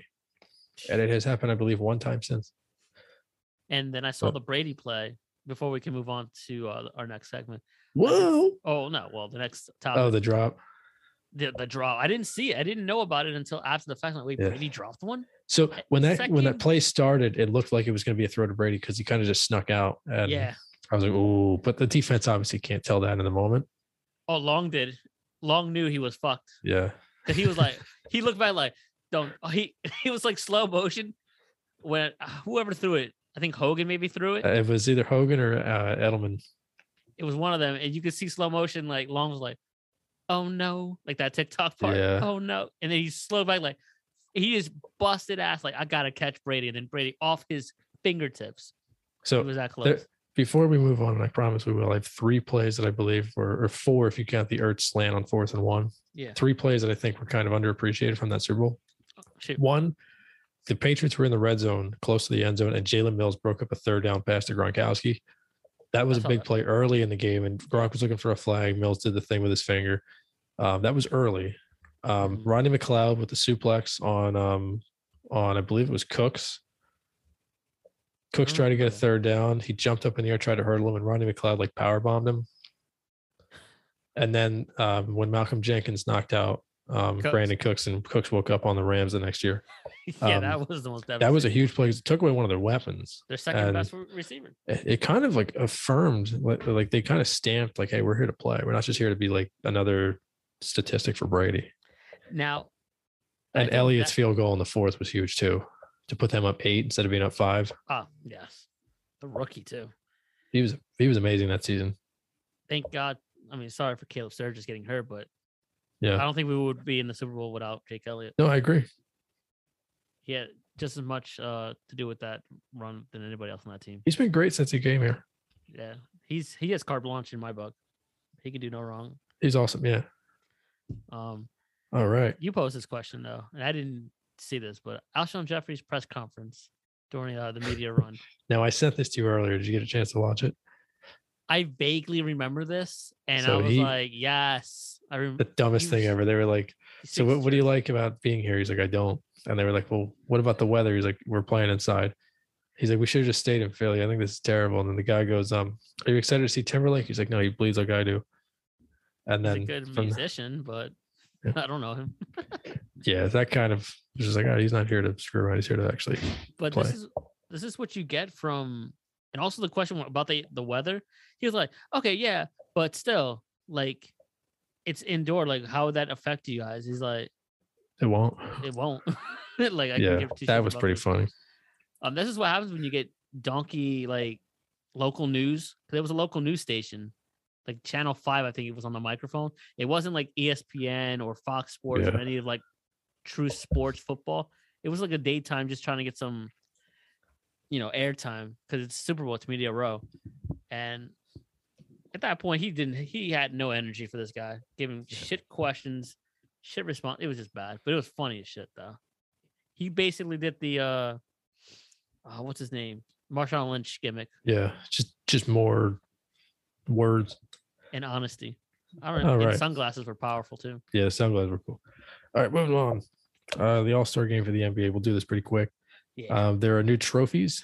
They're celebrating the 75th anniversary of the league, as well as they're going to rename the All-Star MVP trophy the Kobe Bryant Trophy, and it's supposed to commemorate his like career accomplishments or something. It looks like a giant cone. So Giannis and his brothers are contemplating doing joining forces to become like a 3-man team for one of the skills competition things. If I had to guess, it's probably going to be the thing they did in the past where they would have a retired player, a current player, and a WNBA player like shooting shots in different places on the court. I don't know what it is though, because Shams didn't really elaborate on it. And then we have a couple snubs here. Do you want to read off the snubs? Oh, dude. This was the consensus, so take this with a grain of salt, people. But on multiple outlets all over Twitter and stuff, these are the handful of players that were All-Star snubs: LaMelo Ball, Tyler Hero, DeJounte Murray, which is a crime that he was. I think he's going to replace Draymond. He will. Draymond's injured, so Jaren Jackson. He could also potentially replace Draymond too. He's been great this year. Anthony Edwards has been great too. Yeah, he has. Brandon Ingram, quiet assassin. Jared Allen. He was good last year too. Yeah, Jared Allen deserves it. He's been awesome. On the Cavs. Jaylen Brown was shocking. I couldn't believe he didn't make it. Anthony Davis as well. But he's been injured really up and down. Yeah, that's more of a name. Miles Bridges for the Hornets. He's been good this year. I just don't see a spot for him. No, the Hornets didn't get any love this year. No, they didn't. Bam Adebayo, another he's also missed time. And then Drew Holiday.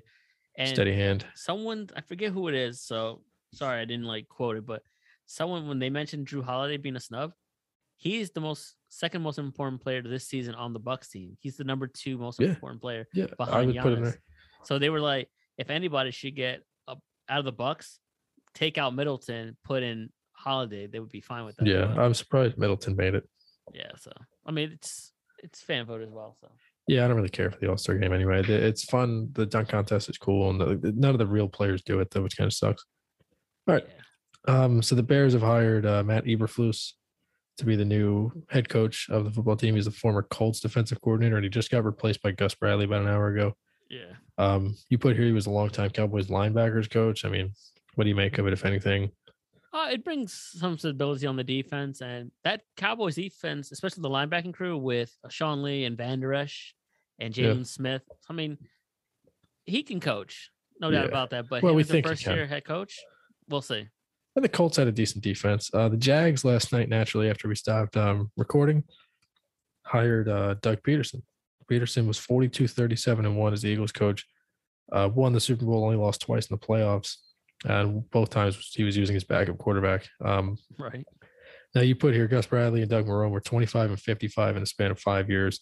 And then Darrell Bevel and Urban Meyer were 3 and 14 this year. So that's craziness. But pretty that ugly. Bradley and Marrone, that's in the same years as Peterson. So when Peterson started with the Eagles and ended, that's the same. That's where I took that record from to show that Jags haven't been winning much.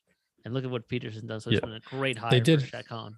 They did have the 10-6 season in 2017. They did. That was one of my favorite, just random teams that came out of nowhere. So Doug and Carson are in the same division for the time being. Ooh. And then, so they both face the Eagles next year. And then so does Zach Ertz if he stays in Arizona. So fun. We'll touch on the schedule later on, but next up we have so Bears hired Eberflus. The Broncos hired Nathaniel Hackett. Giants got Dable. Jags got Peterson. Raiders signed McDaniels. And then the Vikings are going to sign, if they haven't already, they're going to hire Kevin O'Connell. So 6 open spots and 0 filled by minorities. And then we also have the Dolphins, Saints, and Texans considering coaches for the time being. I'm interested to see who gets the Saints job. I think it's going to be Dennis Allen, the defensive coordinator there. Texans, I still think there's a chance that Gannon gets it. And the Dolphins, I actually have no idea. Dolphins are trying to probably get Harbaugh. I wouldn't be surprised. Yeah. Harbaugh said he's not leaving, but I mean, how many guys said they weren't leaving? I mean, Chip said he wasn't leaving before he came here. So, what do you think? It's someone from college other than Harbaugh, the Dolphins, or they go like Bieniemy or someone from the Sean McVay tree? The only person that I thought maybe was going to leave college for an NFL job was Lincoln Riley, and he instead of leaving for the NFL, he went to USC. So I don't see anybody coming from college. I could see Ryan Day potentially making the jump at some point. I don't know how likely it is. I don't think. Now, somebody suggested Ed Orgeron for the Saints job, which I think would be kind of cool. The former LSU guy, the Go Dogs guy. So I don't know who's going to take those jobs. I think Dennis Allen makes the most sense for the Saints, and I think it makes sense from a standpoint of just stability. Texans, I truly think it'll probably be it. I mean, I thought it was going to be Flores before this whole thing happened. Now at this point, it's probably just going to be, I think it's going to be Gannon. Gannon, please get out. And then Dolphins, I can honestly see the Dolphins bringing in Vic Fangio, but I think it makes sense for Fangio to be a DC for a couple of years. Did Dan Quinn get hired somewhere? Yeah, he got hired. No, I think he was going to be the Broncos guy. Gus Bradley got hired. Dan Quinn re-signed. He's staying in Dallas. Still, I thought Quinn had a chance to be the Broncos guy. I think he took himself out of the running. He wanted to come back. Byron Leftwich also took himself out of the running for the Jags job because he didn't want to work with Trent Baalke, the GM, which is understandable, but they said, all right, screw you. But I thought Leftwich would make a lot of sense. Leftwich to the Dolphins would also make sense. He had a chance to work with the quarterback Tua, unless they draft someone else. But Leftwich, I think, should be one of the 3 hired coaches. I think he has some pedigree. Or if the Dolphins just want to stay the course and use a vet, bring in Todd Bowles or Dan Quinn.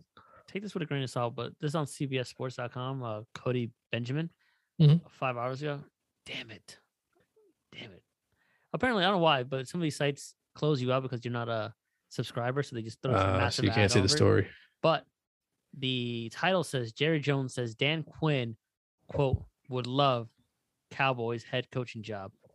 Adds Mike McCarthy will be gone someday. So it looks like... Who likes the head coaching job?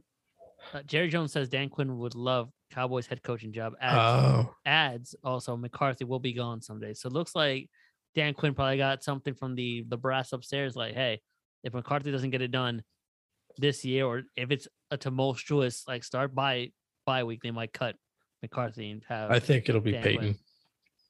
You think? So you think I think If Peyton takes an McCarthy- OC job somewhere and then becomes head coach every year, which could possibly be Dallas. Kellen Moore would also make sense for the Dolphins for what it's worth. True. Do you think Dan Quinn is just basically being sold fake news? Because he was probably going to take a head coaching job. They probably told him, "Hey, we're going to keep you here because we would love to have you, quote unquote, to have you as a head coach, incentivize him to stay here." But the moment McCarthy's out, they'll bring in Dan Quinn to finish the season. But Sean Payton comes back. Dan Quinn, see ya. Sean Payton's here. He should have taken the Broncos job. I think he could have done wonders with their defense. I think in a way their defense is just as talented as the Cowboys one. He's better with a better defensive team because that Falcons team, for what it's worth, they were more offensive powered with Ridley, Julio Jones, and obviously Matt Ryan. But he's more defensive, and the Broncos have the better defense out of the vacancies over here. So it's interesting. It's fascinating to see that the Dolphins and Saints, two markets that are lucrative, are still yet to have any coaching. The Bears and the Jags are both tied to Rich Bisaccia. I just looked his name up because I knew he had been tied to somebody. Bisaccia supposedly could be the new special teams coach for the Bears. He was also linked to the Jags. I think he deserves a job somewhere. I think he should just come to Philly and be whatever the heck they want him to be. It's a crime that they didn't keep him. I agree. I think it's kind of weird. I think it's kind of sad, honestly. I thought he deserved a chance to see it out. Maybe he didn't want to be a head coach, but every single player came out and said something amazing about the guy. Somebody you want to root for. I mean, those are hard to find coaches. I mean, Brian Flores is one of them too. Yeah, it seems like somebody that would actually made an impact on people's lives. And for Crosby and Carr and Waller and Nate Hobbs to all say nice things about him, so must be doing something right. Jesus. All right, what's next on the docket? The Royal Rumble review / Men's Rumble review. I was excited because I thought we were reviewing the 2001 Royal Rumble. And I was like, oh, I love the ladder match between Benoit and Jericho was good. China faking the broken neck.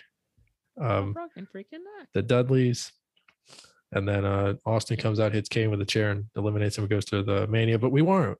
We're actually talking about the 2022 Rumble, which I actually had the misfortune of watching. So Joel has gotten me to watch two events in the last 6 months. First one was the AEW thing, which I enjoyed I enjoyed it. I thought it was good. I thought the end was stupid, but I enjoyed it. And then he made me watch this freaking thing. I didn't make you. You wanted to watch it. I just reminded you. I did. Yeah. I always watch the Rumble. Yeah, I watched the Rumble the last couple of years. It's the only pay-per-view I watch.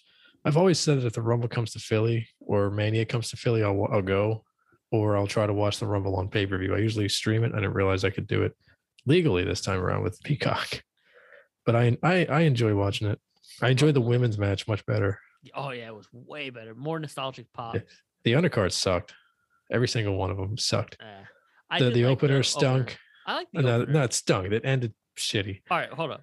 The intro of Seth Rollins was pretty cool. That intro. I wouldn't know any different because apparently he's wearing his costume from before and he doesn't wear that anymore. He came out to the Shield music, right? Yes, that was their gimmick. Okay. Fake NWO. Excuse me. That's how they were brought into the business. That was their first. Yeah, I know about the Shield. I knew a little bit about them. I liked all three of them as the group. I didn't really watch the product, but I knew of it. And I thought it was a cool idea.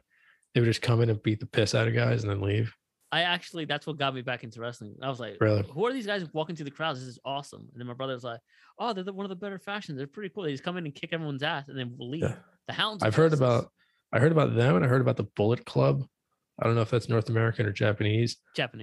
But I heard about the Bullet Club and I heard they were good. So what got me into it, the only thing modern I've watched, aside from the couple shows I watched with you or at the same time as you the last few months, was 2013 when Punk did the little fake shoot promo. And then the Summer of Punk kind of commenced. The Summer of Punk might have been before that, but when he did the shoot promo and then he left with the belt. Pipe bomb? Yeah. He did it in the Stone Cold shirt and then he brought out the megaphone or whatever. Yeah. That was the only other time I watched the current product. And then I watched a little bit of that was 11. I watched a little bit of 13 because I thought he was going to end the streak. And then I watched that. I watched Mania 29. That was enjoyable. I remember eating a frozen dinner on my bed, watching it on my laptop. That's the only other. It's the only thing else I've watched current product. So I went into this pretty much like a PG era virgin, basically. I didn't know what to expect, and I was pleasantly surprised when I saw some of the entrants, and then sad when they all got basically buried in 30 seconds. So, you for sure should take the lead on this because I don't know anything about any of these people aside from Bobby Lashley. The men's rumble and Paul Heyman. Yeah, I mean the men's rumble, it sucked. It was boring. It was predictable. It did suck. They had a contractual obligation because they do sponsorship with like either certain movies or certain like companies. So this year or this pay-per-view, they had one with Jackass because their movie was right, out. Knoxville. That was funny. That was funny. That was a nice gimmick. The music and then the pop were pretty fun to me. Yeah, that was pretty fun. No nostalgic pops. No, nothing. Like in the women, we had Right to Censor, Mighty Molly, Melina. So you had Mighty Molly, you had Ivory, you had Lita. Lita was nice. Yeah, and then there was somebody. Rousey came back, right? Rousey came back, and when that happened, it was like game over. Like anybody that you thought was gonna win is not winning. Rousey's gonna. Now there was one thing I did like. What's up? About the women's rumble, I like that one of the champions was in it to try to prevent herself from having to face somebody else. Charlotte. I thought that was a cool wrinkle. Yeah. She's also better than her dad. Oh, 1,000%. Or grandfather, whoever it is. Father. Father, is it? I don't know how old he is. He looks like he's been in the sun for 30 years. Yeah, well, he has been really. Yeah. No, that's his daughter. Did you know Flair actually got married twice and divorced during that match? No. He got married, divorced, and then filed for bankruptcy all in the span of the women's Royal Rumble match. Nah. She's actually, I enjoyed her. I thought she was good. Yeah, she's one of the best women. Yeah, I can tell. I know why she has the belt now. She's like Flair, like her dad, X amount of like 10 plus time. Oh, really? Oh, she's been around a while then. Oh yeah. And she's like becoming like the John Cena now, like hated because like you expect her to win every match, and she has the belt all the time. So it's like when you see her in a match, guaranteed that she's gonna be winning. Okay, so I was kind of ignorant to that though. Yeah, so when Ronda because I enjoyed her. Oh yeah, she was great. And funny enough, Ronda ended up winning the women's rumble, and she chose to face Charlotte. Did she? The one that she eliminated to win the match, to face at WrestleMania for the belt. So expect that to be a good match. The men's, like I said, it sucked. There was no Shane Hurricane Helms. Would have been a nice pop. No Rhino. There's no RVD. Didn't Edge come back last year? Edge is a full-time wrestler, but he had a sleeper snoozer of a match. Thank God you watched it for me. Well, didn't he come back during the Rumble at one point? Maybe it was 2 years ago or something. Okay, so he came back. Yeah. So that was like a surprise entrant. Like there was no like Hardy Boys or whatever in this year. Like there was nobody I knew from years past. I knew who AJ Styles was, and I knew who Bobby Roode was. There were a couple guys I knew in there from TNA, like Bobby Roode. I love Bobby Roode when I was younger. His song sucks now. He had a great one. Glorious. Daddy. Oh, it was great, dude. He was all when he got pushed in TNA, he became like their top heel. He was great. They kind of teased it too when him and AJ stared off. Everybody knew what this was about. Really? Oh, they knew. Yeah. But it was shortly poo-pooed because AJ, I think, just eliminated him. Oh, and Kevin Steen, they changed his name. What's his name now? Kevin Owens. Is that who it was? Yeah, Kevin I liked Owens. Him. He was in Ring of Honor, wasn't he? Or New Japan or something? Both. He was in both. Okay, I remember him from the Indies when I was younger. But that's I really didn't enjoy the match. I enjoyed it just from the standpoint of not knowing who was going to be next, and then even when they came out, I still didn't know who they were. I did like the. I kind of liked that random tag team in the middle. The ones that ever ran red. I don't know who they were, but I liked them. Red. I don't. It wasn't Crime Time. It was. The Street Profits. Something like that. I don't remember. I forget who they were. They had red and white, I think, but they were good. I think it was the what you call it, Street Profits. But nevertheless, I mean, it just there were no surprises. There was no surprises, and they kind of bummed me out. And then obviously they got the cheap pop with Bad Bunny and Shane McMahon. Shane McMahon was. Did anybody believe he was going to win the match? Well, here's the thing. Funny enough, he got fired too from the company. Oh, really? Yeah, his daddy fired him. Didn't he lose a bunch of money a long time ago because he thought he was going to go like create the Japanese YouTube? I think so. And he lost all of his money investing in it. I wouldn't put it past him. Apparently, though, he was brought back as a producer this year, and he built the Rumble the match itself solely around him. He wanted to win the whole thing. That's why he ended up being one of the last 3 in the ring. Really? He booked himself to be in that spot. And it created a lot of turmoil and chaos in the back because the wrestlers were put in different positions in different number slots than they were. Because everything is scripted. Yeah. They practice this, but Still Shane real came to me. in and made it all jumbled up. So it created turmoil. He threw some people under the bus, XYZ. He wanted to face the champion at WrestleMania. He wanted to fight Bobby Lashley for the belt at WrestleMania. That's where his head was at. That's stupid. So Vince basically, and he fucked around with Bad Bunny's entrance, like slot. And because it's a high paid celebrity notoriety. So when you mess with money, Vince is like, all right, you got to go. So Vince basically fired his son for some dumb shit. But it sucked. I'd rather prefer, like I said, I don't know, John Cena making an appearance. I don't know. Like, or maybe somebody wins that we didn't expect to win. But that wasn't going to happen once Brock Lesnar came out. As soon as his music hit, we were like, oh, this is over. But that was also the genesis of our top 15 because it was one of the greatest. Like, once you hear that, I was like, oh, shit's about it, the fan tonight. Now, I was upset because I watched the show and I realized they got rid of fireworks altogether. So they got rid of all their pyro, it seems. No, they actually brought it back. Did they?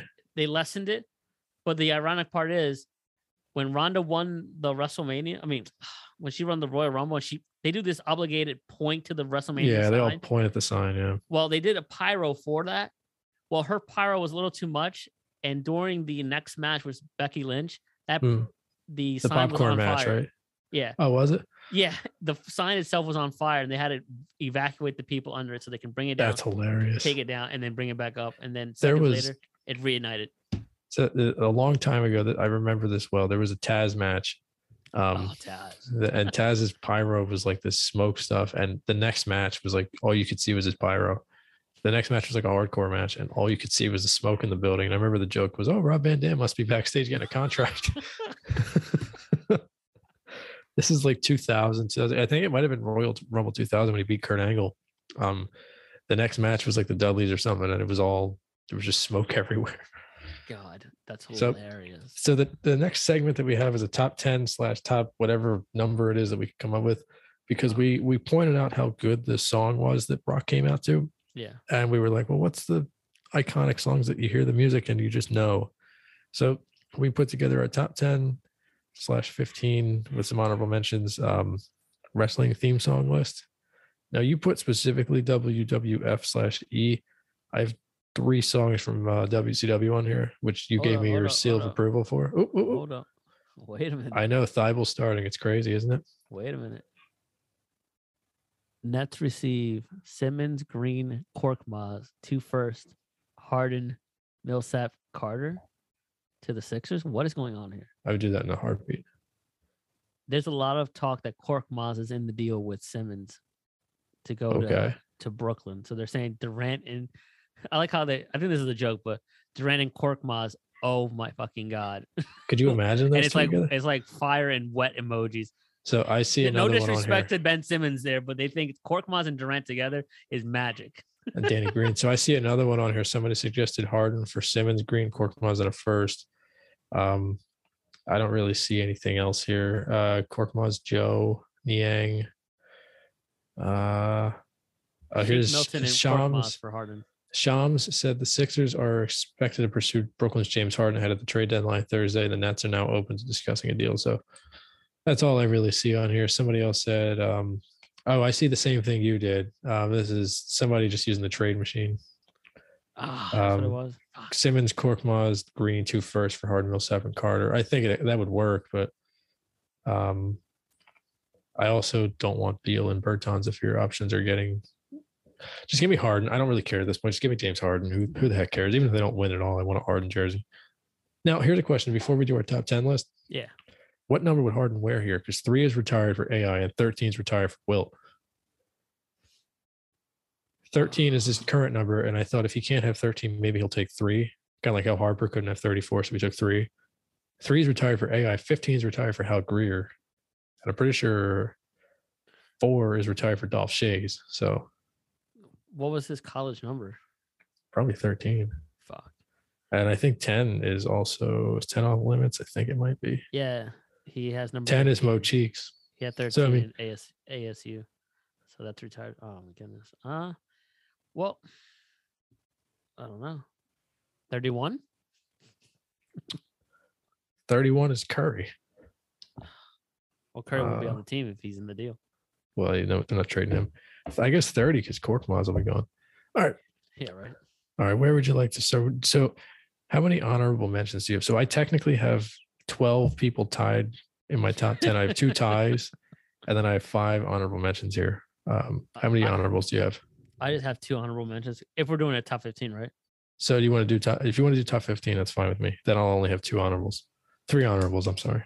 Let's just do a top 15. Okay. So I have 2 honorables. My first honorable is Seth Rollins, Burn It Down, or the original version. And then the other one is Lita, which is a great killer song. All right. So I'm actually rewriting my list. Because now that I know we can do this, I'm going to lengthen everything a little bit. And we'll probably just put this on the Instagram stories at PA Turn Pod. We'll put the list on the stories and no judgment, no polls, just to share it. I'm intrigued to see what your number 1 is. I'm thinking it's Bret Hart. You're not going to guess it. You're not going to guess my number 1. Conan. Nope. Benoit. Nope. Although he's going to be one of my honorables. Sable. Conan. Conan was just the NWO team, wasn't he? I'm sorry. I'm screwing up the vibe here. No, not at all. I'm writing it too because I had everything scrambled. Let me see. Well, I'll start first at number. Oh wait, your honorables. I have to do my honorables, but I have to figure out what's going to fit on my 10. I'm so sorry. And this is the P. If you want to participate, PA _ Turnpod. Yes. I forget our email because we don't have a mailbag really. Oh no, there's no email. There's no thingy on the email. Oh, so it's paturnpod@gmail.com. And then P_Turnpod? I don't know. Yeah. There's no underscore in the email. It's just all one word. And I love to fight. Okay, so I have 3 honorables. My honorable mentions are going to be Billy Kidman's WCW theme. Yes. It was actually a menu theme. They edited it and made it a menu theme in Shut Your Mouth, the video game. Uh-huh. My other honorables are going to be Chris Benoit. In spite of what he did, he had a killer theme. Oh, I'm so sorry. I swear to God, I didn't mean to do that. But it's a great theme. I swear to God, I swear on my Twix bars on my desk right now. I didn't mean to do that, but he did have a great theme song. And then my other honorable mention. Now this might be fringe when you watch, but Billy and Chuck. Oh my God, that duo! I freaking love. They were one of my favorite tag teams when they were a thing. Chuck Palumbo? No way. So they are my 16th, 17, and 18th, and now I have a 15-man list, and I'm freaking thrilled, dude. I'm ready. I'm all in. I was listening to the Attitude Era podcast earlier, get myself ready for this. I'm in. Let's do it. All right, I'm gonna wait. So do you want to start with your 15? This way I finish on my number 1 that you'll never guess. Oh, you want me to do my top 15, then you go to your top 15? No, like one by one. By the way, Bret Hart is not on my list, so he's an honorable as well. He's so an honorable, I guess. I forgot about Bret Hart. All right.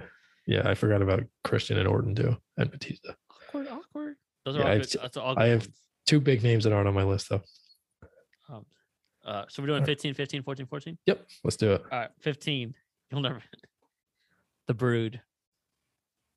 What? Yes, The Brood. Joel, you're going to hear them, but they're going to come up way later. So I forgot them initially, and then my friend Zach mentioned them, and I was like, "Oh my God, that's got to be your top 5." Yeah. Yes, it is. Dude, Edge, Christian, their debut. The entrance itself is awesome. Gangrel spitting the blood or the viscous liquid because you can't say blood. Yeah. They also was the best. WrestleMania 15 when they hung the boss man, they couldn't figure out how to get back on their harnesses and get up to the ceiling, and they got stuck. But that was awesome. They were a great group. So already this is a promising top 15 for me. Yes. You have it, but a little higher. But I'm in. So Joel's list. So I'm assuming that Joel's list is going to be a little bit more modern. I only have one current person on here that I think is current anyway. And then the rest are pretty much all Latitude era, early 2000s. 15 is also going to be a faction. Evolution. Yo, you're gonna hear them on my list Really? a little later. Yeah, because it was also Orton's first theme, and I know they used Motorhead a lot because Triple H liked them, but I thought it was a good song and it fit the group. Dude, it was awesome. That song Awesome. And I remember, yeah, that's a workout song for me. And I watched during the Reign of Terror, so I heard that song quite a bit. Nice. Already a solid list. I'm good. I'm in. And we both have it on each other's list so far. Yeah, so far so good. There's no shot you have my one. I promise you. It's got to be like a Jazz. Or Terry shit. Runnels. She did have good songs. Jazz had 2 good themes. PMS or something. Number 14, the Hardy Boys. Okay. That comes on. It's like, let's go. Is it the same song that I know, or do they have like a newer one that's like more modern? Okay, so it's the one they use everyone. They used it a little bit on MTV also. I don't have them, but I respect that a lot. 14 for me. Kurt Angle. Jesus Christ, that's so low.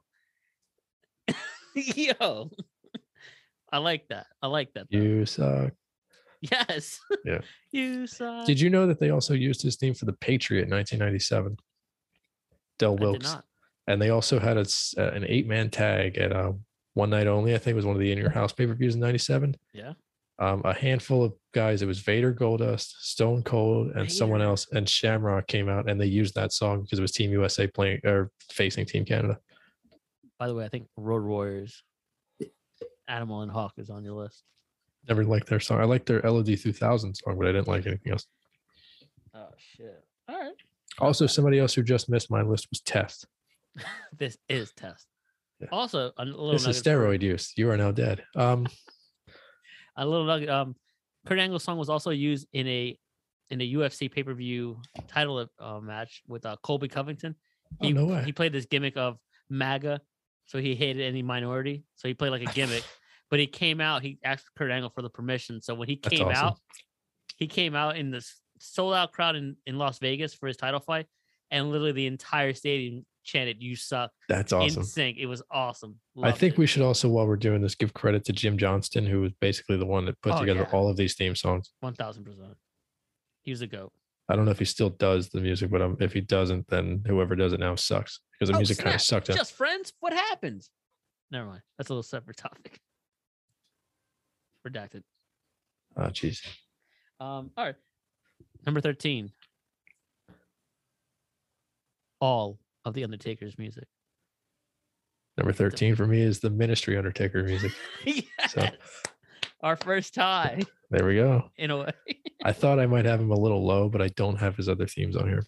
I had them high, but I'm like, I really wasn't a fan of the Undertaker. I appreciate him now. It hasn't aged well. Yeah. The badass gimmick anyway. Or the Ministry of Darkness. You basically just took Stephanie upon her will. So it was so bad that it was good though. Like if you watch it. Yeah. Christian was in it. Christian was in it. Yeah, the Ministry was awesome. Viscera, Midian. Farouk. Yeah. The Acolytes. Paul Bear. I actually kind of like Ministry Taker. And his goatee and his demonic goth look. Oh. I didn't understand it because when my first exposure to it was the WrestleMania DVD set, and 15 was on there, and I was like, him versus Boss Man. There's no way Boss Man's the good guy. So Taker had to be the good guy, but they were both bad. And I was like, I don't understand this. He's got the teddy bear on fire. I don't know. Number 12. Are you ready? So we're very close. DS is number 12 for me. So I love their song. I love their entrance. I love that it would go back and forth between the video and them. Sort of a tie. I'm going to call this a virtual tie because 12 for me is the New Age Outlaws. You didn't know? Oh, you didn't know? So, and they were in DX. I'm almost positive for a little while. So, all right, perfect. Back to back ties. Oh, just in the Giants defensive coordinator Patrick Graham has been hired by the Raiders to be the defensive coordinator over there. So, lateral move for him, but I think it's a step in the right direction for the Raiders and him. I have that on the doc. Yeah. You glossed over it. Oh, I'm sorry. Yeah, it said they do like Patrick Graham. They were very high on the Giants defensive coordinator Patrick Graham. For good reason. And I personally think I like that Byron hire. Leftwich should go to the Bears as the offensive coordinator. I like It would that help too. Justin Fields. I love that. Have him work with the quarterback for Yep. sure. Kafka could have just gone to the Bears, honestly. True. All right, sweet. What's your number 12? Oh yeah, yours New Age Outlaw. Oh, you didn't Number know? 11. You're not going to have You my didn't know? number 11. If you have my number 11, I'll drive to your house and shake your hand right now. I'm not looking to dive, but here we go. Rob Van Dam. Number Great 11. song. One of a Yeah. kind. The actual song is better than the theme song. True. Now, number 11 for me. This is more of a combination of his 3 because he had 1 in ECW and 2 in WWE. Tajiri. Tajiri. I love Tajiri. I have no idea what that sounds like. He has a couple. They're like moderately racist, but like they're very good. Japanese They fit his character. Let me say that better. All right. And he was awesome. He was one of my favorite. Was he the original guy who spits shit out of his mouth? Like the mist? Was he the original? I think someone else did it too. The Great Muda maybe did it. Someone else did. And then he was the first one to really just go with one color, I think, because he did green and then did a little bit of red. And then he had the black the one time. Yeah, the black was a little eerie. Yeah, the black he shot in Nydia's face. He got Mysterio with the red. But he was mainly green. Someone else definitely did it though. Might have been Kenta, honestly. I don't remember who else did it. It's crazy that I'll look it up real quick. It's crazy that they use the same kind of gimmicks because you don't watch the modern one, but there's a female wrestler called Alexa Bliss, and she was under this spell, quote unquote, with the Fiend, which is like Husky Harris's character, Bray Wyatt, and she at one point had black goo come out of her mouth, which was interesting. And then there's another all-star women's wrestler named Asuka, and her gimmick is having green mist coming out of her mouth. Okay. And she would rock like the residue down her mouth. So it's kind of interesting that they use kind of the same gimmicks. They just recycle them in a way and modernize it. There's no shot in hell you have my number 10. There's no Antonio Inoki did it actually. Okay, I'm sorry. Number 10 for you now or number 11? So originally this number 10. So originally, what did you say your number 11? Yeah, it was Tajiri. All right. Originally this 11 to 15 that I just said was my honorable mentions, but yeah, since you had a lot, I just stretched it out. Number 10, there's no shot you have it. Fit Finley. Good song. I love to fight. Yeah. And then Finley was a producer forever. He was also in WCW. He was in WCW, and then he became like an actual performer at one point. Yeah. So I actually watched one of the random modern-ish things I watched was he opened Mania one time against Bradshaw in a street fight, and that was like a really good match. But Finley, that's a good one. Keeping the theme of apparently, so we're on the same wavelength because I have a foreign man from Europe as well for number 10. And you thought I was going more modern. Look at I thought it was just going to be like, oh, here's John Steele and Bill Rollins and well, we still have 9 more to go. So yeah, all right, 10 for me. You want to guess which European legend is number 10 for me? Dude, William Regal. Oh, that's a good one. I'm just out here. I'm just doing the thing. Roddy Piper. Damn, I forgot that. That's a good one. He's great. His character was also great. I'm also blending these a little bit with how appropriate they were for the characters. Is it almost similar to the bagpipes? Like it is the bagpipes. He had a couple different similar but not the same because he is Scottish versus but he had a couple different ones that I liked. Oh, that's pretty funny. Kind of similar in a way. In particular, my favorite was probably his one from WCW that he used in 2003 when he came back. It's hard to explain. They all sound so similar, but you can tell the difference when you listen to them. And we would put it up here, but I think WWE would copyright us and strike us down for copyright infringement. All right, number 9 for me. John Cena / Thugonomics version.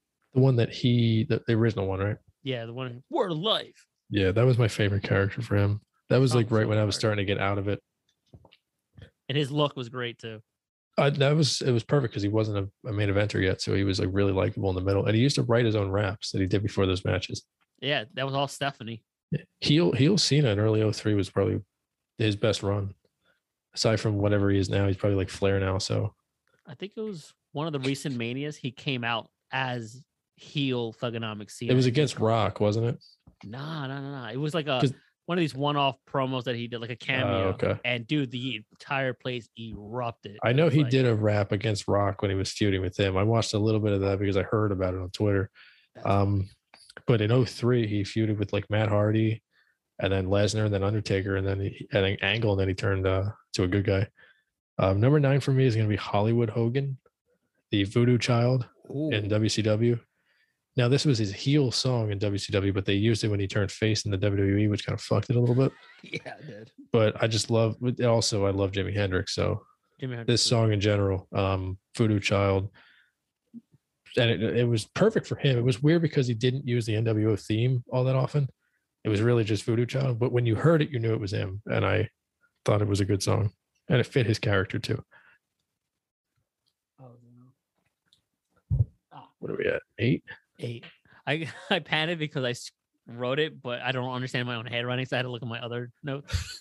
It's hieroglyphics. Yeah, it was. It's like it says N and then scribble. It's like a doctor. Okay. I don't have no idea. Shinsuke Nakamura. Shut up. Number 8, dude. Here it is. Joel, my only modern competitor on my list is number 8, and it's him. Look at that. We still tied. That's Let's unbelievable. Go. Out of the plethora of songs that we could combine. That is unbelievable. With 2 organizations in different eras, we landed on the same Joe, one. I swear to God. Look at that. Shinsuke Nakamura. Yes. I swear. So they play this at the Golden Knights play this actually sometimes after a goal against. Really? And I Shazammed it the one time and I heard the song and I was like, oh, okay. And I looked it up and then I watched Mania last year when he kicked AJ in the nuts or whatever. Mm-hmm. And that was and then I learned about that. When he comes out and there's like a live performer on the violin, it is way better than the actual. It's like really? Oh, so it's better than when Triple H had Motorhead and Lemmy couldn't remember the music. Oh yeah, way better than that. Or the lyrics. Way better. Because it's like a solo for the violin to begin before the beat drops and he comes out. It's a good song. It's epic. I could listen to that during a run or something. And then the fans into it where they're like, oh, like they go in. It's one of the better entrances. But that lives at my number 8 as well as yours. Joel, we have definitely 2 songs in the top 7 that we will both share. My number 7 is what you mentioned already, Evolution. Okay. Respect. What's yours? Good song. Oh, very good song. Number 7 is Mr. McMahon. No chance. No chance in that. Dude, when that comes out. So you know that initially when he started doing matches, he didn't have music? He come out to nothing, right? Yeah, it came out to nothing. Royal Rumble 99. It came out to nothing, but it was also I think the song for the pay-per-view. Was it the storyline with Austin where he would be like juice of the gills? Yeah. And the song, he was definitely juiced. The song was used as the pay-per-view theme because they used it because Austin had no chance to win. and then McMahon won the Rumble. Vincent Kennedy McMahon. And then it became the song for the corporation. So Big Show's first theme was actually that. Oh, I gotta see this era all over again. It brings back great memories. Worth it. Yeah. Listen to the Attitude Era podcast. I'm telling you, I listened to it during their COVID shutdown. I'll definitely start listening to it for sure. We're in an advantageous spot because apparently when they were recording and releasing episodes, it was one every month. And right now they're all out, so you can just go listen to them in order. You are also thinking about doing the Patreon as well to see like. Thought about it. Yeah, I don't know if I really want to though. But there's no podcast I like. It's us, one other one, and then AE podcast, and that's it. Attitude Era podcast. It's good stuff. There's so many on there that's worth it. Where are we? Number 6, right? The Rated R Superstar Edge, that version. Metalingus, I believe. It's kind of don't like that song. Not for him. I prefer the Rob Zombie one for him. That's also my era. I think I remember that one. Yeah. I wasn't really a true fan, but I gotta listen to it again. But what is your number 6, sir? My number 6 is the Dudley Boys. The one that they used specifically in 2001. It was the Get the Tables, not the Power Man 5000 one. It was It was called Get the Tables. You'll hear if you search it, you'll find it. You'll know which one it was. I'll look for it right now. So Okay. Dudley Boys. What is it? 2001 ish. All right, let me see. Bum, bum, bum, bum, bum, bum. That's what I remember them using. I remember them using that, and I remember them using the one from Power Man 5000 or whatever. I mean, it would be great if I can listen to it, but there's like a 15-second ad. That's love. Oh, look at that. There's a second one right behind it. Oh, nice. You got to get ad block, my friend. I had it for a second. Did you? I haven't downloaded it on my new laptop yet. Coming now. Yeah. And also it coincided with the fireworks. Yeah. When I first saw that, I was like, dude, what's going on here? I thought it was cool. I never got the chance to be at a live. I only went to one live event. It was SmackDown, and they were on Raw, I think, at the time. So the only pyro I saw was Booker T and the Big Show. Can you dig it? And maybe Hardcore Holly. I forget. Someone else definitely had it. Oh, Kenzo Suzuki had pyro. That's who it was. Never mind. I thought I saw something. Did you find the theme? Oh, I found the theme. Okay. I remember it vaguely. Yeah, good song. Number 5, Brock Lesnar. Pretty bad omission on my part. That hurts you in who has the better list. If we have a poll, for sure. If we can fit this all on an Instagram story. Yeah, classic song. Everybody knows it. You even said it was like one of your workout songs. Yeah. When I used to go to the gym, that was one of the songs I listened to. They use it on MMR sometimes, which is like the rock station in Philly. Oh, really? I think it's either Jackson or Brent Porsche, who does like late nights from time to time. He'll be talking. He'll be like, "Hey, we got a block of this coming up, and we got some steel tickets we're giving away, and we got tickets for this going away," and it'll just be playing in the background. Number, what are we on, 5? Yeah. I'm going to go with the original NWO theme. Yep. Which was apparently a bunch of samples from Hendrix. It sounds like it too. Doesn't it? Now that you say it, I'm today's years old when you said that now. I'm almost positive that's the case. Twitter is calling for Nick Foles to go to Jacksonville to back up. Again? That's a terrible idea. They use like the Dougie P. Foles magic. What do they call it? Duval? Yeah. You want Jacksonville? Yeah, Nick, we're down 12 points in week 18. We've got 3 wins in the season. Sure, go do it. Can you imagine that against the Colts? Oh, when did we just You want Indy? Frank Reich? And that's another thing we forgot to mention. Frank Reich versus Peterson for twice a year. Yeah. Should be fun. I can't wait for the AFC South. Where are we? Number 4? The Shield. Okay. Sierra I heard Hotel, the song the other day. Echo Lima Delta Shield. I was going to ask you. I heard words at the beginning of the song. I figured they were the acronym. Yeah, the acronym. I like that. It was like Sierra Hotel, India Echo Lima Delta Shield. That's cool. And all 3 of them will come down from the top portion of any stadium, and they will work their way down, hop over the barricade in their like tactical suits or gear, and just do work. It was awesome. Interesting. It's a good look. It's awesome. Number 4. Let's go for it. My last one that you will have. Stone Cold. Now, specifically, I guess, is the one he's known for. But the one from Disturbed wasn't bad because I enjoyed his run as a bad guy. And then he also had a couple when he was in the Alliance that were different, that didn't have the glass shattering. Yeah, there was like 4, I thought they were pretty good. 4 different versions of it. He had like 6 different. He had like really like 6 or 8 different songs. He had a different one every week. Also, the one that he used before the one that we all know, which was similar to it, but kind of like a prototype. If you listen to like Mania 13 or whatever, I think he used it. The original like glass shatters one. I think it's called. I don't know what it's called. I forget. Who cares? It's late. One of the more memorable entrances for him was when they come out to the entrance. The entire entrance was like covered in this black glass. It said, I think 316 with a skull. Yeah. And then the glass shatters, and then he comes running right out. That was WrestleMania 13. Awesome. against Bret Hart. Probably my favorite match of all time. Oh, dude. Oh, my goodness. I got That'll be it. We'll do a top 5 in the future. Yeah. See, yeah. I think we should have just scrapped everything for the first 2 hours and just focus on this part. Where are we?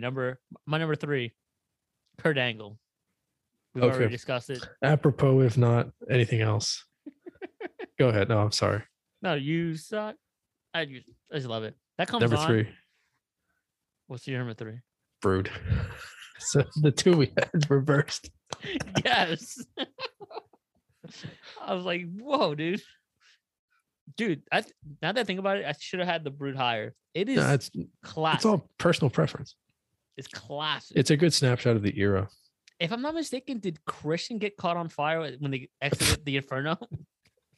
Do you remember? Am I high? Probably. That's where all of his hair went. No, not on the top of his head, but like on the tail of his jacket. Probably. He was a dunce when he was younger. I was like, oh shit.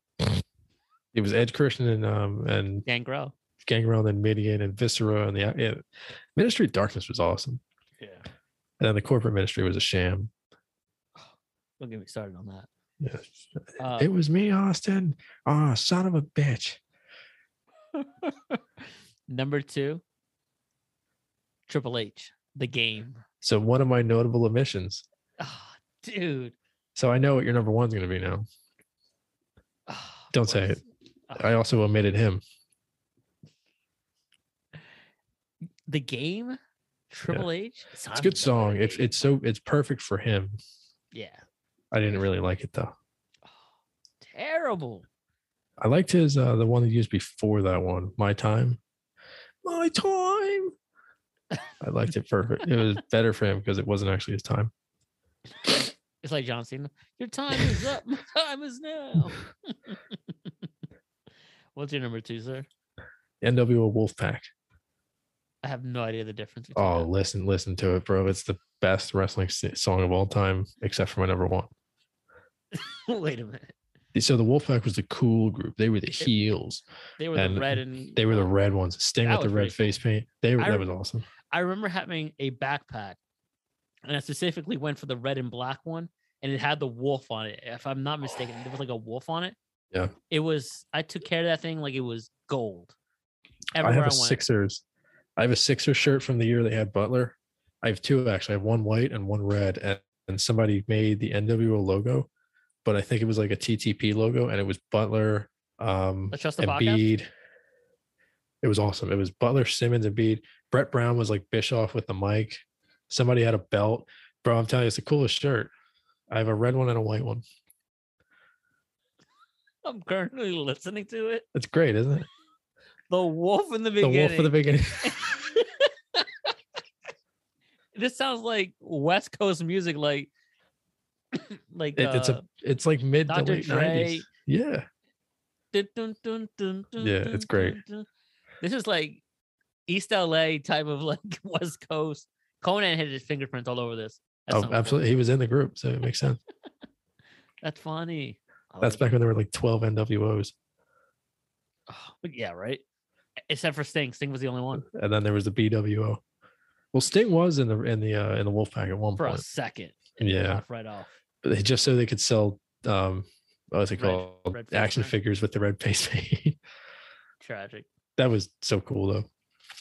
All right. What was your number 2 again? The Wolfpack. Wolfpack. All right, of course, yeah. So number 1 for you. Stone Cold. So we both left The Rock off our list.